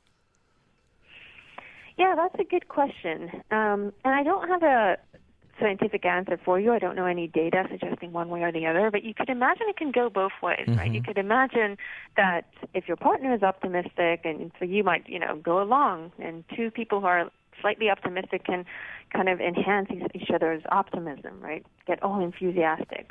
That's probably true in the workplace as well. But you can also imagine maybe the reverse. Yeah. That if someone is pessimistic, that you feel that you need to kind of counter that with your optimism to convince them why things will be okay. And so it's also interesting whether I think in general research shows that people are attracted to people who are like them. Right. And so although I don't know of data specifically about optimism, we do know that, political views, personality types, demographics, people tend to end up with people who are like them. So I would assume that that's true for optimism and pessimism. Because you're trying, I guess, you don't want to. If you're an optimist, you don't want to deal with a negative vibe every day. I mean, that would just ruin the date. Hey, talk about religion. Is there any research? I mean, it seems like to me, maybe people that are more religious or go to church might be more optimistic just naturally, or I don't know. What do you think? Well, I think religion is basically so successful throughout centuries and centuries, successful as in getting people to be religious because it brings about optimism, right? The message of religion in many religions is an optimistic one. If you behave in a certain way, well, there'll be good outcomes. And, some religions suggest that after life there is another life, and that's, a very optimistic view. And I think because religion taps into this basic need of humans is why so many people in the world throughout so long have gone that way. Yeah. Do you sense, I guess if it's 20% of the population, this must not be the case, that are there some countries that are just more optimistic than other countries? The difference is how people see themselves more than how they really are. Right. So because optimism is an illusion, we are not aware of our own optimism. Right. An optimism bias would not be an optimism bias if we knew it was an optimism bias. Yeah. So the difference that we find is that, and this is just observation, is that in certain countries, optimism is supposedly a good thing, right? So American culture, for example, people want to be optimistic, right? It's considered a good thing. And so people also see themselves more likely as optimists. In other culture, maybe France or to some extent UK, more in the older times, people tend to think that optimism is not necessarily a good thing. They feel maybe it's naive, not seeing reality in the face. And so in those countries, maybe people tend to not want to see themselves as optimists. They especially, so a lot of this research has been done in London, and people come in and say, well, no, I'm a realist, I'm a pessimist. But then when you test them, when you write down their expectations, record it, and then look at the outcomes later on, or look at how they process information, we do not find any differences in these countries. Wow. I mean, it's such a fascinating subject. As we wrap it up, Tali, what would you want everyone to take away from your work? And, if there's one thing that we can all remember about our optimism and I guess maybe how to benefit and use it to our advantage, what would you say that we need to focus on? Mm-hmm. Well, I mean, we know we have if we know that we have an optimism bias, it can help us in making decisions, but I think it's only to some extent. And the biggest advantage of knowing that there's an optimism bias is more about understanding other people. Because there's what's known as a bias blind spot, which is you can see the bias in other people, but it's a bit hard to see it in yourself.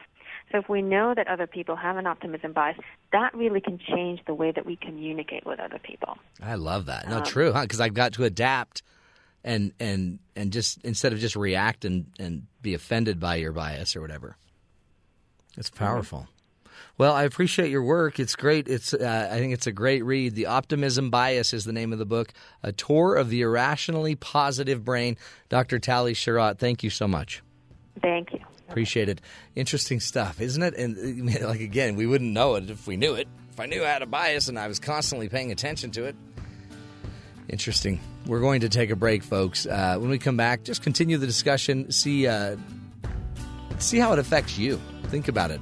How are you and the way you think impacting the people around you? How do you communicate based on your optimism bias? This is the Matt Townsend Show. We'll be right back.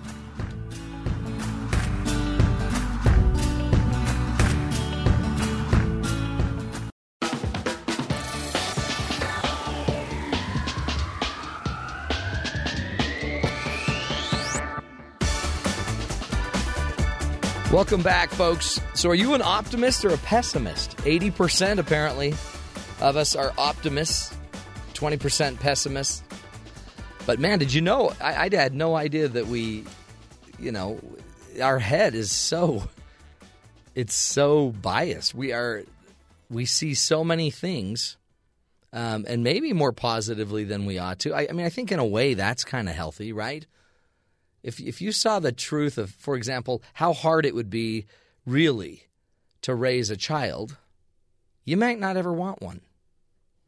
I've always kind of thought God, gave us a nice dose of chemistry just to keep us from, not doing the hard things. That's why we're always excited about our new job. And then that chemistry lasts, 6 months. And after 6 months, you're just working at the mall selling corn dogs. Before you're like, holy cow, hot dog on a stick. I get a corn dog and lemonade. But in the end, the optimism, I think it gets us to do things. I think there's something almost spiritual about the hope side of it. It's interesting that she equated optimism to this hope of the future. And I loved how Tali was talking about the fact that hope actually leads to anticipation. For example, Christmas is coming up, and it might be that the best day and the most enjoyable part of Christmas might be the day before Christmas, because that's the apex of the anticipation. And then eventually, when Christmas comes, wah, wah, wah, wah, sometimes it just goes away. Have you ever handed your kid their great Christmas present, and this is what you get? Oh, it's not firing. A little crickets action. When you think about it, honestly, truly, in your heart, in your head, what is it like to live with you? Is your optimism bring more positivity to the day? Does it bring more light? Or does it bring more, ugh? And I don't need you to be naive. I don't need you to be, setting yourself up to be harmed or hurt. But you do live longer. You are less stressed. You tend to survive. That whole example she gave about cancer. Cancer patients that are optimistic live 7 months longer than those that aren't. Now, some would say, well, do you really want to live 7 months longer in horrible conditions? I don't know. but I bet your kids would like you to. Sometimes optimism helps us to get through some of the difficult times, doesn't it? Helps us to get through some of the more mundane parts of life. Man, listen to this guy. This guy had total optimism. In Tulsa, Oklahoma, authorities say a man wanted for failing to signal a lane change ran from Tulsa police. So he's outrunning the police. He gets away, obviously an optimist, and he stopped to get a haircut. He did not want to go to the pokey with long hair before being arrested. The Tulsa World reports that the 27-year-old man was arrested Sunday on several complaints, including eluding police after a felony conviction and possession of a firearm after a felony conviction. Police say they saw the man's car cross several lanes of traffic, and a police officer tried to pull him over. They say after the pursuit, the man got out of his car and ran to an apartment complex. Police later found the man inside an apartment. Officers noted that the man sported a freshly clipped head with extremely short hair, despite reportedly having a large amount of hair when running from his car. Oh, see, he was trying to sneak away. He just thought a little haircut would get him out of this thing. Are you an optimist or a pessimist? Got to be careful. If you're going to be a criminal, might do better to be an optimist until you get to prison. Then you're going to want to be a pessimist. Unless you got a long sentence, then you're going to want to be an optimist. See how we need it, and we use it the way we want it, and we need it. So we're going to take a break. That's the second hour of the Matt Townsend Show. Can't do it without you. We'll be back next hour. More ideas, more tools to help you get ready for the weekend and to live a healthier, happier life. Stick with us.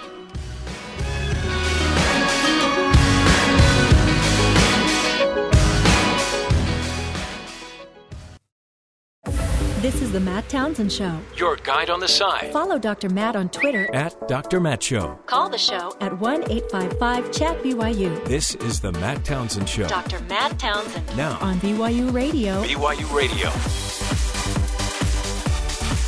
Good morning, everybody. Welcome to the Matt Townsend Show. Dr. Matt here, your coach, your guide on the side. It's Friday, folks. It's Friday. Sorry, I was distracted. Someone was outside our studio windows with cookies. And I was interested in waving them in. I was thinking we would want to get them to stop. Yeah, but apparently they went a different direction. So. That sounds like a job for the producers. And it was one of the women in HR. Yes. That come down for counseling sessions, apparently. Yes. I need to talk to them today. Manipulate them into handing over cookies. Maybe they'll come in. Maybe. They're putting cookies in the break room today. I bet. Yeah, this 11 o'clock. That's what it is. Oh, this is it's the break. The student producer, is that what it would be called, I guess? I don't know. Because we weren't invited. No, they don't let us in. I'm invited. Yeah, I know. Hey, great news. By the way, today, you may not know this. A lot of people aren't waking up today knowing this, but it is the eve of Frank Sinatra's birthday. It's Frank Eve? It's Frank Eve. All right. He will be... So I fade. There he is. Listen to that. The final curtain. Apparently, he didn't like this song. He didn't like this song. Yeah, he loathed this classic hit. He always thought that the song was self-serving, self-indulgent. Well, yeah, I'll do it my way. But it's stuck, he said. He's stuck, and he couldn't get it off his shoe. Okay. But you know how many funerals have probably played this song? Oh, yeah. Or sang this song? Yeah, 100 years old tomorrow, he would have been. He passed away, but he's lucky to be alive. He was a 13-pound baby. Well, he's lucky to be born. Frank was a chubby baby. Yeah, he was born on the kitchen floor, by the way. They had to use forceps, which eventually scarred his face. So he was called Scarface. As a kid. Which... Yeah. Come on, kids. And then it like punctured an eardrum or something when they used the forceps, which just brings up the idea that were the doctors just really... They were more aggressive back then. Is there a bedside manner when it comes to use of forceps, or just go for it? I think what it was back then, it really was like life or death. Yeah. Because, I mean, now we have, let's take her in for cesarean. Yeah. Just get that baby out of there. Now, no, grab those forceps. And get Jimmy. He's strong. Come in here, Jimmy. Just give it a tug. Can you the baby pull will come on out. this? Go ahead. Here's some other crazy statistics or information about him. The Rat Pack. They didn't use that name. Sinatra's famous gang of friends, which included singers Dean Martin, Sammy Davis Jr., the comic Joey Bishop, and actor Peter Lawford, were given their famous nickname by Hollywood star Lauren Bacall, but they always preferred to call themselves The Summit. The Summit. We need a name. For what? For our group. The Matt Townsend Show. Yeah. No, well, I mean, we need a name like not the Rat Pack. The A-Team. How about the Brain Trust? That seems a little far-reaching. We have to have something we could possibly live up to. Brain Trust is asking a little too much. How about Scoundrels? Dirty, Rotten Scoundrels. That seems a little negative. The Associates? The Hateful Eight? No, that's really negative. I'm just taking movie titles now. You will come back to that. Let's the figure that out. Avengers. Yeah, let's call it now the Avengers. The Justice League. Clueless in Seattle. No. We're not in Seattle, and we're not clueless. Speak for yourself. We have half a clue. Hey, he had a hotel in California on the California-Nevada border. It was called the Cal Neva Lodge. The Cal Neva Lodge. Okay. And casino in Lake Tahoe. It was a resort that spanned 2 states. Sinatra hated The Godfather. And the classic mafia novel The Godfather, later made into an Oscar-winning series of films, the entertainer Johnny Fontaine receives help with his career from organized crime figures. Although the book's author, Mario Puzo, denied that the character was inspired by Sinatra, the singer was always surrounded by rumors of mafia links, and he took an insult to that. Yeah. When the two met in Los Angeles restaurant Chasen's in 1970, Sinatra screamed, "I ought to break your legs!" Which sounds very mafia-like. Sounds totally like the mafia. I got some friends that'll break your legs. I think maybe that's why he was surrounded by mafia talk. He was also a fuss about red carpets. That was odd. I read that, yeah. When he wanted a red carpet from his dressing room to the stage, but it had to be tacked down with nails no more than 18 inches apart. And I guess he was known to pull out a ruler or a tape measure to make sure that they had lived up to the clause in the contract. Isn't that crazy? Yeah, it's a little over the top. Oh, Frank. But hey, if you want what you want, right? Right. He wanted it his way. He got it his way. By the way, he never learned to read music, which tells you you can be a musician, you can be a talented artist, and not know music. Sure. And that was before they had all the technology. I mean, look at now. Most of what music we have now is karaoke, so. Love it. The person gets up and sings, and there's music because someone made it on a computer somewhere. Yeah. Now, so you could either have My Way, that classic, or... Right. With Idina Menzel. What's his name call her? Travolta made up a whole name for her. Oh, right. Yeah. Those were the days. Yeah. Oh, those were the days. Anyway, happy birthday to Frank Sinatra. May he rest in peace. So to celebrate, listen to Frank. Listen to Frank. Hey, we're going to get to the news in a second. Before we do that, though, Rod Gustafson's coming up in the show. We'll be talking about a couple of weekend releases. Thor versus Moby Dick. Thor versus Moby Dick in the heart of the sea. It's not really Thor. It would be awesome if it was. And a Matt Townsend show favorite, Krampus. Yes. We watched the trailer. Krampus is the anti-Santa. It came out, a couple weeks ago, but we haven't talked to Rod in it's the weirdest. So. It's the weirdest movie. I just watched the trailer, and it's just flat out weird. So we'll talk to Rod, find out about those 2 movies. Then we'll be talking with the producers, finding out about other traditions around the holidays. Kwanzaa, do you know much about that? We'll be getting into that for a minute. And then, of course, the guys from BYU Sports Nation, find out what's happening in the search for a head coach. But first, let's get to the headlines with Terry South. Terry? Thanks, Matt. With talks stalled over a $1.1 trillion omnibus spending bill and just a day before the government funding runs dry, the Senate voted Thursday to keep federal agencies open for business through mid-next week. The 5-day continuing resolution approved by voice vote lasts through Wednesday. The House is expected to follow suit today with an identical stopgap measure.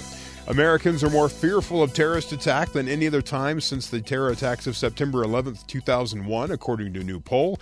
An overwhelming amount of Americans believe the country is doomed to suffer another attack, the latest New York Times CBS poll has found. 44% say it is very likely to happen in the next few months.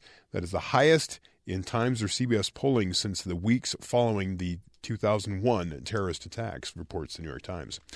President Obama reversed course on federal education policy Thursday, signing a bill to curtail the federal government's role in education from kindergarten through high school and instead allow states to set their own standards, calling the bipartisan Every Student Succeeds Act a Christmas miracle. Obama said the law would give states more flexibility in raising student achievement while maintaining a federal role for ensuring that all students have the opportunity to get a quality education. The new law expressly prohibits the Education Department from imposing the Common Core model.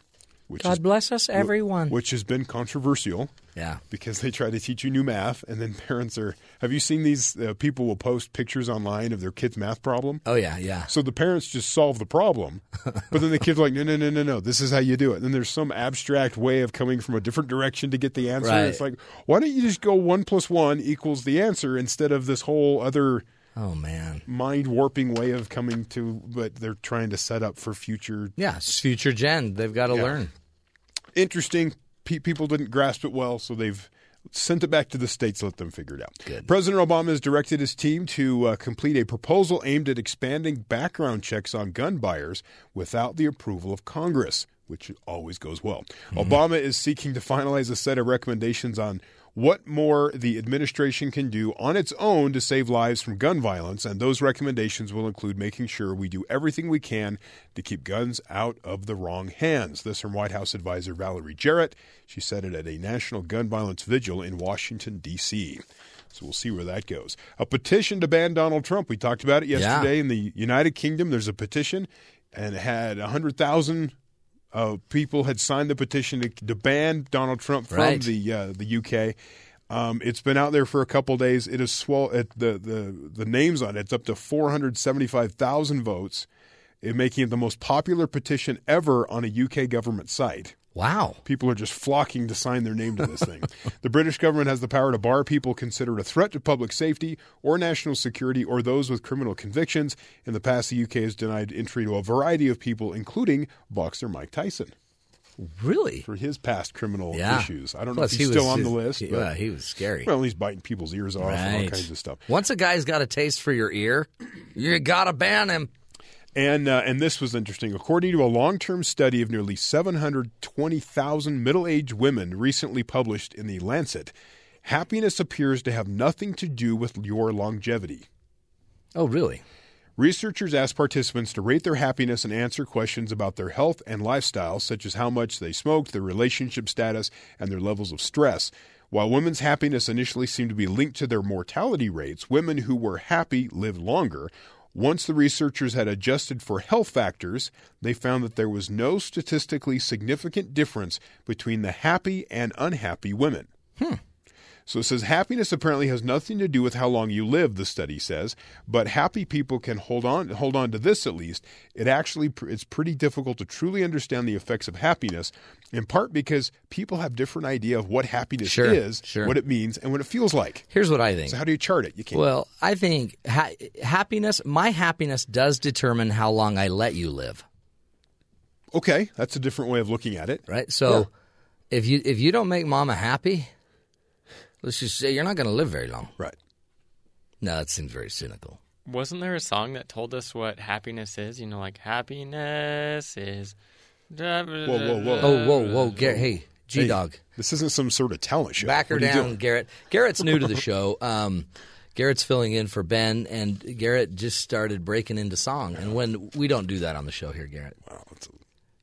There's rules. My bad. I guess I was raised differently. And to answer your question, no, there was no song that way ever. Yeah. Ever. Ugh. Okay, maybe it's one artist's interpretation. I apologize for art. It's okay. Well, art. Some person's art, other person's offense. I don't want to be negative or anything, but that wasn't art. Wow. Garrett, we'll talk about that in the post meeting. Just go over the rules. Yeah, post show meeting. Maybe I should post them on the wall. Yeah, I thought the singing would seem obvious.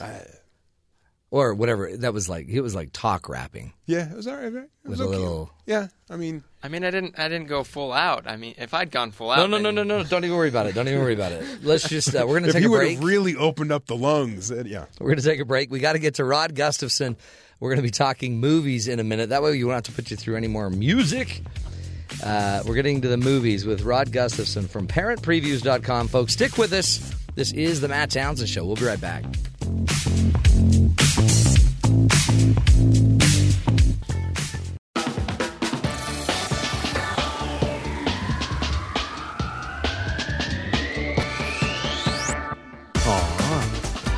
No music. Welcome back, everybody, to the Matt Townsend Show. Rod is with me right now. Rod Gustafson is with me from ParentPreviews.com. We always surprise Rod when we're going to come on the air. Hello, Rod. How you doing, brother? I am doing just fine, thank you, Matt. It's great to have you, and your great work you're doing there at ParentPreviews.com, which if you are new and you don't know about Rod and what they're doing, as a parent, you send your kids to the movies. They might go with their friends. Or you might take them, but a lot of times you don't know what is going to be in the movie. You don't know is it going to be appropriate and the right kind of stuff that you want your kids to be watching. So Rod and his group, they go and prepare a preview of the movie so parents can go in with, I think, information, right? Yeah, and with the heads up. So you hate being surprised when you've got your kids with you, especially, and suddenly something horrible happens on the screen. That's never good. It's so true, and we need it. I mean, and then I love also you get into other things, questions that can be asked to carry the conversation and the learnings from the movies a lot farther. So today we're going to be reviewing two movies, and fill me in on these. One of them, let's do In the Heart of the Sea first. The other movie we'll be looking at is Krampus, and I saw the preview to Krampus, and it just ruined my day. But I want you to talk to me about In the Heart of the Sea. Well, okay, Matt. So first of all, I have to reveal that I have never been a huge book reader. It's no wonder I'm a movie critic. Yeah, right. So I have never read Moby Dick. Have you read Moby Dick? I have, but like years ago, right? So 20 years ago. Okay. Well, I would love to be able to tell you how much of Moby Dick is reflected in The Heart of the Sea, but I can't. So I'm just going to go for it on the movie alone. Now, what is interesting is there is a true story that actually happened, and there is reasonably good documentation of this story. There was a whaling ship called the Essex that just had a terrible time. I believe it was in 1820 when a whale actually attacked the ship, which was quite unusual. Sunk the Essex. Most of the crew wound up being stranded at sea for weeks on end, and some of them made it back and told their terrible tale. And that story became the inspiration for Moby Dick. It also became the inspiration for this movie. And this movie is made by Ron Howard, who is actually a very capable director. I love some of his movies, but then I've had some others that haven't worked quite so well. And in this story, the story opens up with the author of Moby Dick, of course, played by an actor, but Herman Melville, coming to this man who was one of the young survivors of the Essex, and now he's quite elderly. It's 1850, and he wants to know the story of what actually happened. And so then we go back in time to this story. So from a parenting perspective, of course, fair amount of violence in this movie because it is a traumatic shipwreck, and we watch this whale attack the ship and all of that business. There's also some cannibalism, which was actually documented as one of the things that took place during this shipwreck. But here's what's interesting about the story, Matt, and I obviously am going to come across with a little bit of a bias here, but some people may like this aspect of the movie. There is a very direct parallel environmental message on two topics, of course, whaling, because one of the most graphic depictions in the movie is them butchering the whale that they do manage to snag, and of course they're after the oil from the whale. But the other environmental message is about oil itself, because Nantucket is where the Essex was from, and Nantucket depended on whale oil for their economy. And so there is a very direct parallel to some of the prices that we pay for the oil industry today. Yeah. And so depending if you live in Alberta, like I do, which is the oil capital of Canada, or Texas, you might see this movie through a different perspective. Interesting. A little angle there, huh? Yeah, it is, and a surprising angle, which I'm almost certain was not in the angle of Moby Dick. Pretty sure that wasn't in the Moby Dick, yeah.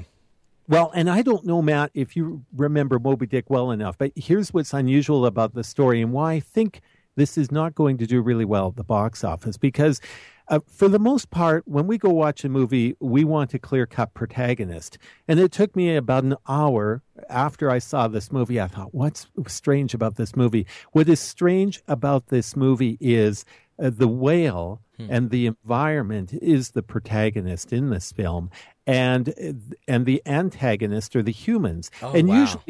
Usually when we get these adventures, it's man against the sea. Mm-hmm. And supposed to have empathy for our human characters. We don't really in this movie. It's the other way around. We are supposed to be having empathy for the whale and for the environment as well. So a little bit of a different twist on this one. What grade did you give this one? B- on this one. Certainly, young children are going to, there's some very scary scenes and disturbing scenes in this movie.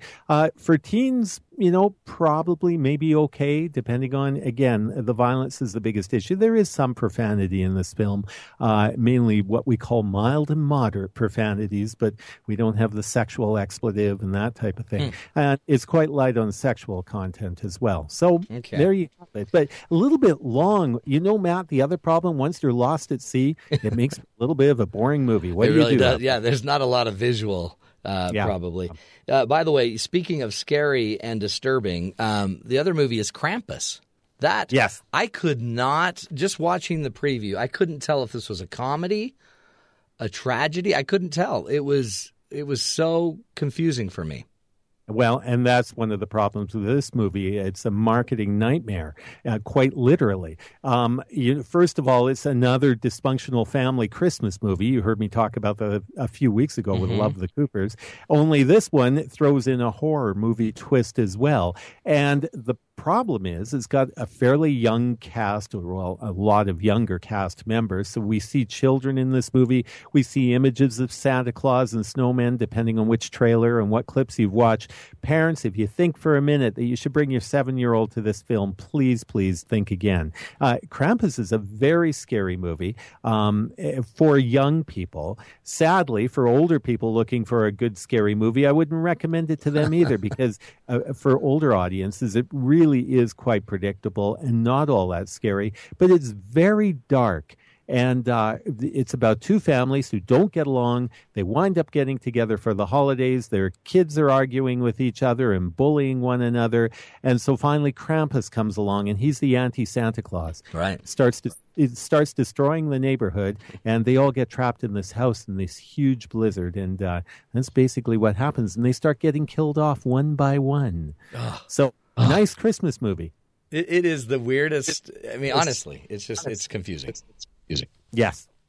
Well, Rod, appreciate it. It sounds like we're losing your audio, and so we're going to take a break, but we appreciate Rod Gustafson and the great work that he does. Go to his website, parentpreviews.com. We're coming back with our producers. Stick with us. This is the Matt Townsend Show. Go.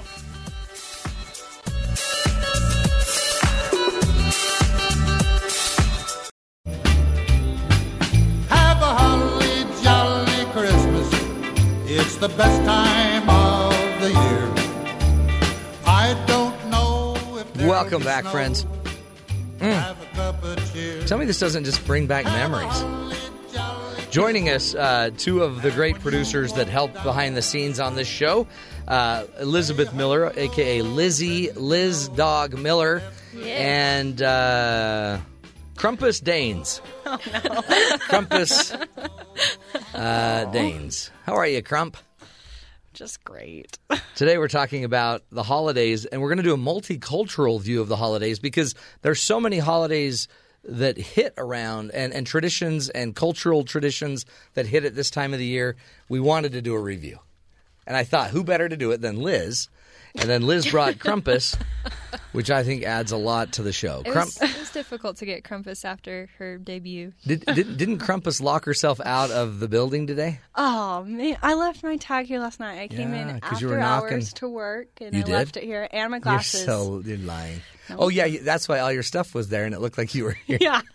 We were all like, I swear she's here because all of her stuff is here. But then you apparently got locked out. Yep. Hey, what are we going to talk about then? Exactly. What makes up this holiday season for all cultures? There's so many different traditions.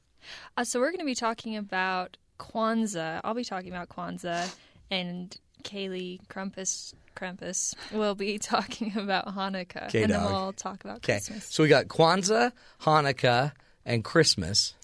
Kwanzaa. Okay, Kwanzaa. So it's actually not that old. It was created by a professor. His name is Maulana Karenga. He kind of invented it in 1966 following the Watt riots in LA as an effort to bring the African-American culture and people together. So it's kind of an African-American cultural celebration. Kwanzaa. Yeah, that's exactly right. It's really cool, actually. By the way, and it was initiated during because of the Watts riot. Yeah, so that's kind of an interesting beginning to the holiday. But it's like it was trying to create more diversity in a celebration of Christmas. Well, yeah, I suppose, but it's more like focused on bringing unity. Oh, cool. To kind of like a diversified people. Yeah, because we hear about Kwanzaa and we don't necessarily. What do we do with Kwanzaa? What's the tradition? So Kwanzaa happens from the 26th of December through the 1st of January, and it also has kind of a candelabra similar to Hanukkah, but they use it a little bit differently. So there are 7 different candles that represent 7 different principles that are discussed each night. They light a candle every night and discuss that principle. So they have principles of unity, self-determination, collective work and responsibility, cooperative economics, purpose, creativity, and faith. That's cool. And then as families, they talk about those, try to build up those different areas, those different virtues. Yeah, and they also dance and they read poetry and play African drums, and each family kind of does it in their own way. But it's also become kind of more of a global thing. So even though it started here and was kind of specifically directed toward African Americans, it's spread more, and now more people get involved in it, and it's kind of turned into a general celebration of African culture. And you can do Christmas before, Kwanzaa in between, do a little New Year's thing. Exactly. That's neat. It's really cool. I did not know. I've heard it a million times. I didn't know that it had this desire to create the unity and understand better their culture, and that's cool.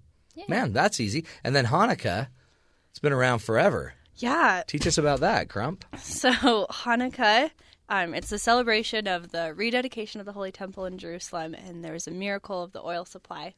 And so it's celebrated every year. It's an 8-day celebration. And this year, it's from December 6th to December 14th. So we're right in the middle of Hanukkah. Wow, how neat. And so the whole holiday is kind of just built around that celebration of oil and the usage of it. And so they light the menorah with the candle, and they eat a lot of foods that are fried in oil. Perfect. Like latkes, the potato pancakes. Say it again. I don't know if I'm saying it right. No, just say it again. This is embarrassing. No, I don't know either. I don't. Just say it. Isn't it latkes? Sure. I'm sorry if it's wrong. You just offended. I know. No, it sounds so. Those are potato. The potato pancakes that they fry in oil, yummy. and they make a lot of like jelly donuts and other fried foods. And each night they light a new candle in the menorah, and it's just a celebration. The menorah, I guess, is a symbol of divine light, and it's a celebration of that miracle. That's awesome. Yeah. Traditions, and then there any others? Christmas. And then Christmas. So, which we love. What do you do for Christmas? Christmas Eve, Christmas Day. Sure. Christmas Day, I usually spend the entire day putting together people's toys, suturing wounds from the packaging that holds my children's toys. Yep. Bemoaning the fact that we didn't get enough batteries and that Santa and his elf didn't provide. Oh, I hate when that happens. I get mad about that a lot of time. Last year I spent the entire day setting up the phones for our family because we got new phones, so that was pretty much for about a week. And then I try to light a candle So no Kwanzaa. Every for time you. I turn on a new phone, it's a new light. It's so sad. It's pathetic. Not even involving Christ at Christmas. We have like family traditions on New Year's Eve. We have a family talent show. Oh, I want to come. Can we be invited this year? Actually, Lizz is coming, so we do have a representative. Whatever, I won't even be here. It's fine. And now, because of earlier, Garrett's going to be coming to do a little operetta on the last the night before Christmas operetta. But Krampus usually does, I think, come around Christmas time as the anti-Santa. Just keeping the kids in order. What do you guys do? What are your plans? You're going back to I'm going to Ohio. Well, not hang. Texas, but Ohio. And hang with the peeps, the family. The family, yeah. You have sushi, I know. You're a big sushi family. Little Christmas sushi. I don't know that we'll have Christmas sushi. I'm sure we will at some point. Lizz, what are you doing? Staying home with family? Yeah, I'll be home with family. My mom had a surgery recently, so we'll see how she's doing. But we usually spend it with our cousins for Christmas Eve. Fun. And then Christmas, we eat like a traditional, not a normal traditional family feast kind of meal. We sushi. do. Not like sushi. Yeah, it's not. So we respect sushi. Yeah, who doesn't? We think of sushi. Yeah. We wish for sushi. But we eat kind of like salmon and pita bread and hummus and try and kind of recreate what we think they might have eaten. That's really cool. On the road to Bethlehem. So that's cool. Olives. I don't Feta like cheese. olives. I don't like olives. Avoid it. Boy. Yeah, it's really it's a we good tradition. we eat just fatty foods like lots of macaroni and cheese. Nice. We have ham dinner usually. Okay. That's good. Should we? I know Garrett really wanted us to talk about Boxing Day. Yeah, but Garrett doesn't have a microphone, so I'll talk about it. Okay. And you know this has nothing to do with Muhammad Ali. Dang it, you ruined it. Okay, go. Okay, my father's from Canada, and so growing up, he would always be like, now it's Boxing Day, and he tried to teach us the real meaning of it. But I have 4 brothers, so it literally turned into Boxing Day. We would get the boxing gloves out, and we had them all, and we would all box each other all day. So you really That is how my family celebrates Boxing Day. And is that how Krampus was created? Is that where the dark side of the boxing nickname? I always lost. I have pretty big brothers, and so it turned into them boxing each other. And my father. Well, I'm pretty sure that's not the accurate. Yeah, it's not. We ruined his Canadian dreams. So all the Canadian listeners are up there like not even close. I know. I'm sorry, my aunts and uncles. Oh, and we got to go, so we're just going to leave them hanging. We'll have to come back we'll have to make up for that. You ruined Boxing Day. Okay. I'm sorry. My aunts are probably ashamed right now. Oh, well. Lizz Miller, thanks for being here, Lizz. Hey, thank you. Krumpus, Daines, appreciate you. Hope you have a festive holiday beating people up. Thanks, you too, Matt. Her name's really Kaylee Daines, but we always pretend like we don't know her name. And it always starts with a K when we make it up. We'll take a break, folks. When we come back, we'll go visit our good buddies down at BYU Sports Nation. Find out if they found a head coach yet at BYU. Stick with us. This is the Matt Townsend Show.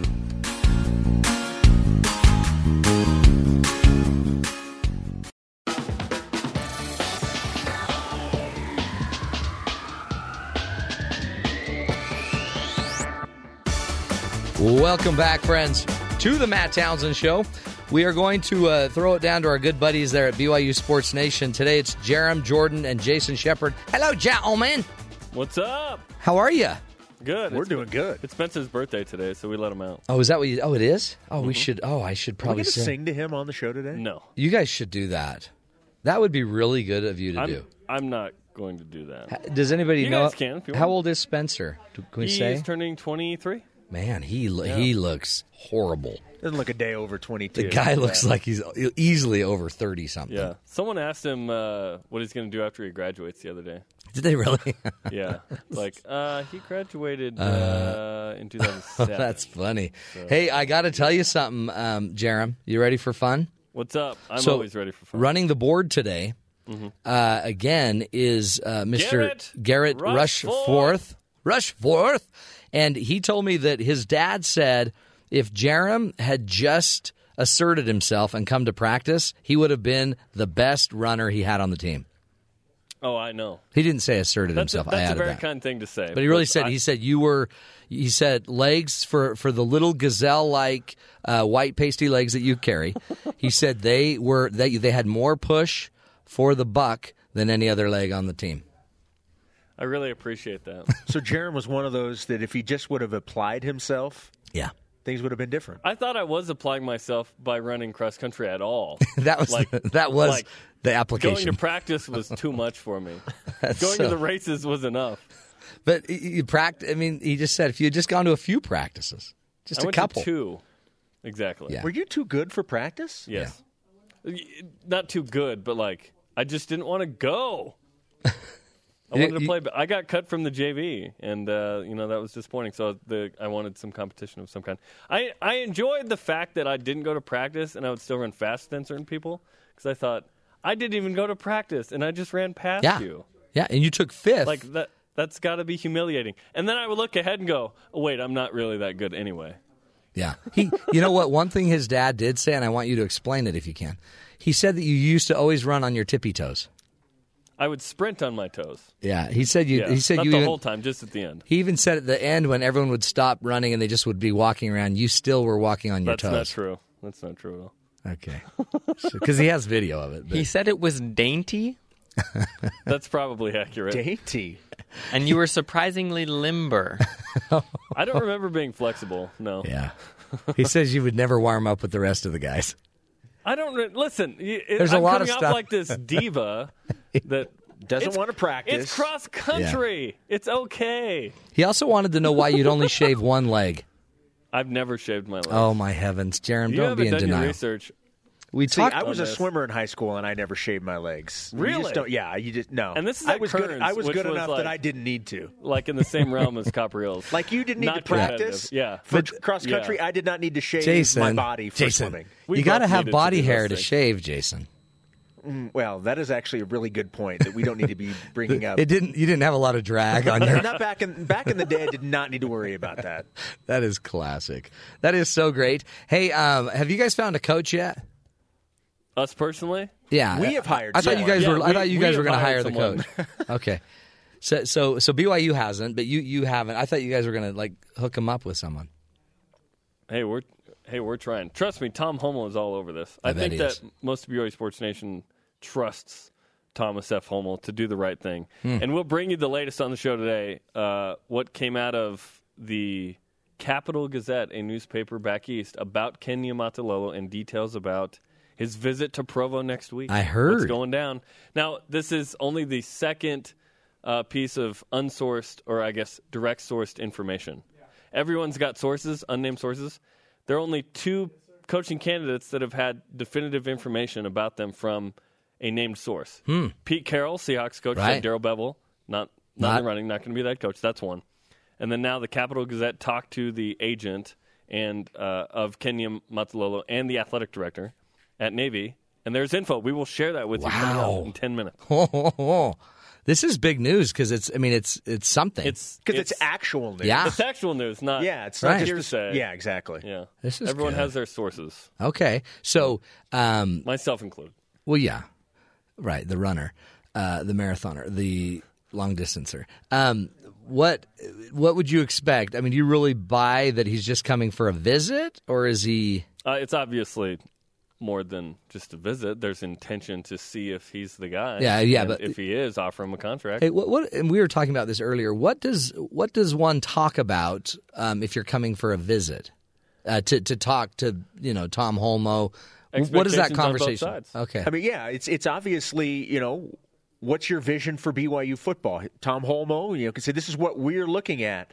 Does that fit what you envision? The other part of it is, especially with Ken Niumatalolo, is this is a guy, and Cougar fans cringe when they even think of the possibility. Ken Niumatalolo, his entire football background has been with the triple option. Right, since high school. I mean, this is what this guy knows. This is why he is as successful as he is, but it's not going to fly at BYU. Right. And so, I mean, that has to be one of the major topics that Tom Holmoe brings up is, hey, if you want this job and we want you to have this job, what do we do about the triple option? Because that's not what BYU is known for, and nor do I think anybody at BYU, and this is not coming from sources, this is just my own personal opinion. I can't imagine anybody wanting to bring that to Provo. Right. No.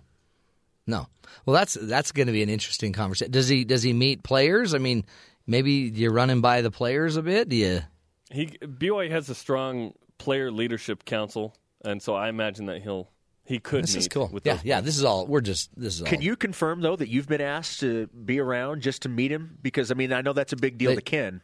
Oh, yeah. No, they asked to meet me. He's like, one thing I want to make sure that I do when I'm in Provo is meet totally. Matt Townsend. And be on the Matt Townsend show. And it's more his wife. I think he's doing it more for his wife. Okay. But he's a smart man. Hey, beggars can't be choosers. Totally. Can you imagine that? I'm not going unless – because Holly Mendenhall is a contributor on our show.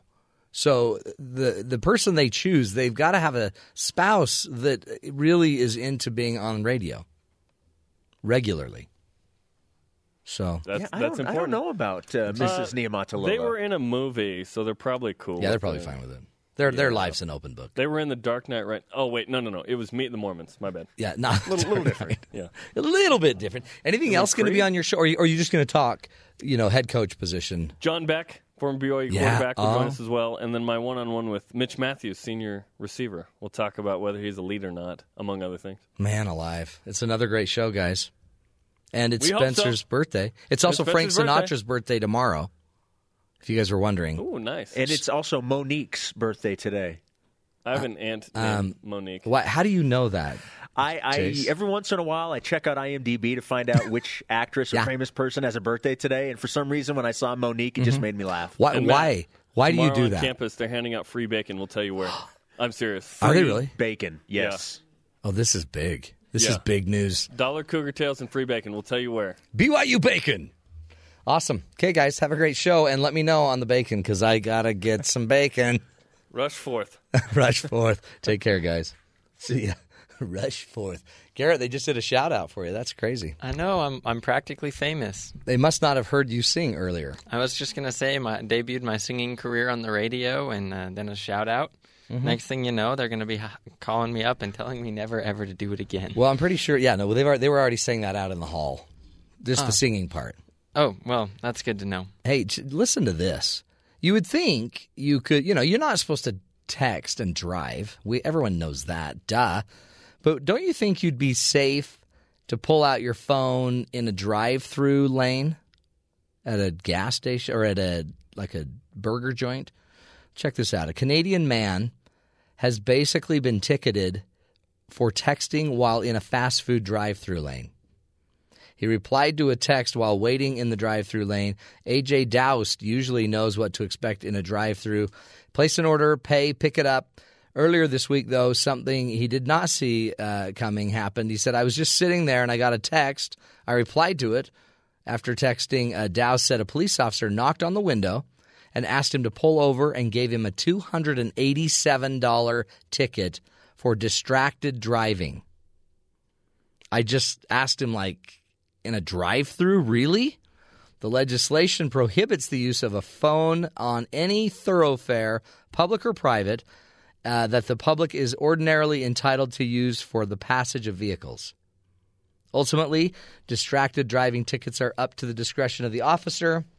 Doust admits that he may not have he didn't do himself any favors by asking those questions. So, holy cow. And honestly, you're going to get ticketed for texting in a drive-thru. I get it if your car's moving, you shouldn't be. But if you're sitting there, can you not text? You know who needs a ticket? Are the people that are in line in front of you at the McDonald's that are acting like they've never been to a McDonald's before? What should we get? I don't know. What do they have at McDonald's? You know those people that spend hours? Come on. Anyway, be careful while you're texting and driving. You also may have heard the story of the British astronaut that wants to run the London Marathon while orbiting Earth. British astronaut Tom Peake won't be in London for the city's marathon this April, but he's still going to try to run his 26.2 miles aboard the International Space Station. Isn't that cool? He's going to take the London Marathon worldwide by running up there 26.2 miles from space, which, by the way, if you're going to run a marathon, wouldn't you want to do it in a weightless state? Come on. I could run a marathon in a weightless state. I don't know. I'm not a runner, Garrett, but so you probably ought to help me with that. But if you're weightless, it seems like it's going to be easier. I don't know. I hate running too. But your dad's a cross country coach. Oh yeah, he tried to get me to do cross country and track all throughout high school. I pole vaulted instead of running. Oh, did you? Yeah, I was awful. Were you a bad pole vaulter? Well, I only cleared, I think, 12, maybe 12.6, but 12 feet, 12 inches. Yeah, 12 feet. Okay, good. Well, 12 inches would. I mean, I can clear 12 inches. Here's our hero of the day. As you know, we always like to end the show with a hero story, and our hero today is a real life Santa Claus. He buys an entire toy store for New York City's foster children. Listen to this. Carol Suckman noticed a toy store closed down in her neighborhood, decided that she was going to step up her philanthropic game. She regularly purchases hundreds of toys every year for the New York foster kids, but buying out an entire toy store was completely new to her. Hudson Party Store had been closed for months but was still full of toys, and Suckman said, "I thought it was so sad that all those toys were just sitting inside the closed store." So she contacted the owner and bought the entire store. She says the owner was thrilled that the unused stock would be going to such a good cause. Suckman said the volunteers bagged up thousands of toys, stuffed animals, and school supplies and brought them to the city's Department of Homeless Services. She's a former owner of a successful tech company and was very modest about her big purchase. She says, "I know everyone can use a gift around holidays." So, Carol Suchman, you are the hero of the day for the Matt Townsend Show. Seriously cool. You have the ability, you saw the need, you made it happen. Folks, all of us can be heroes, and especially at this time of year, make sure you're looking out for everyone else. Make sure you're looking out for those in need.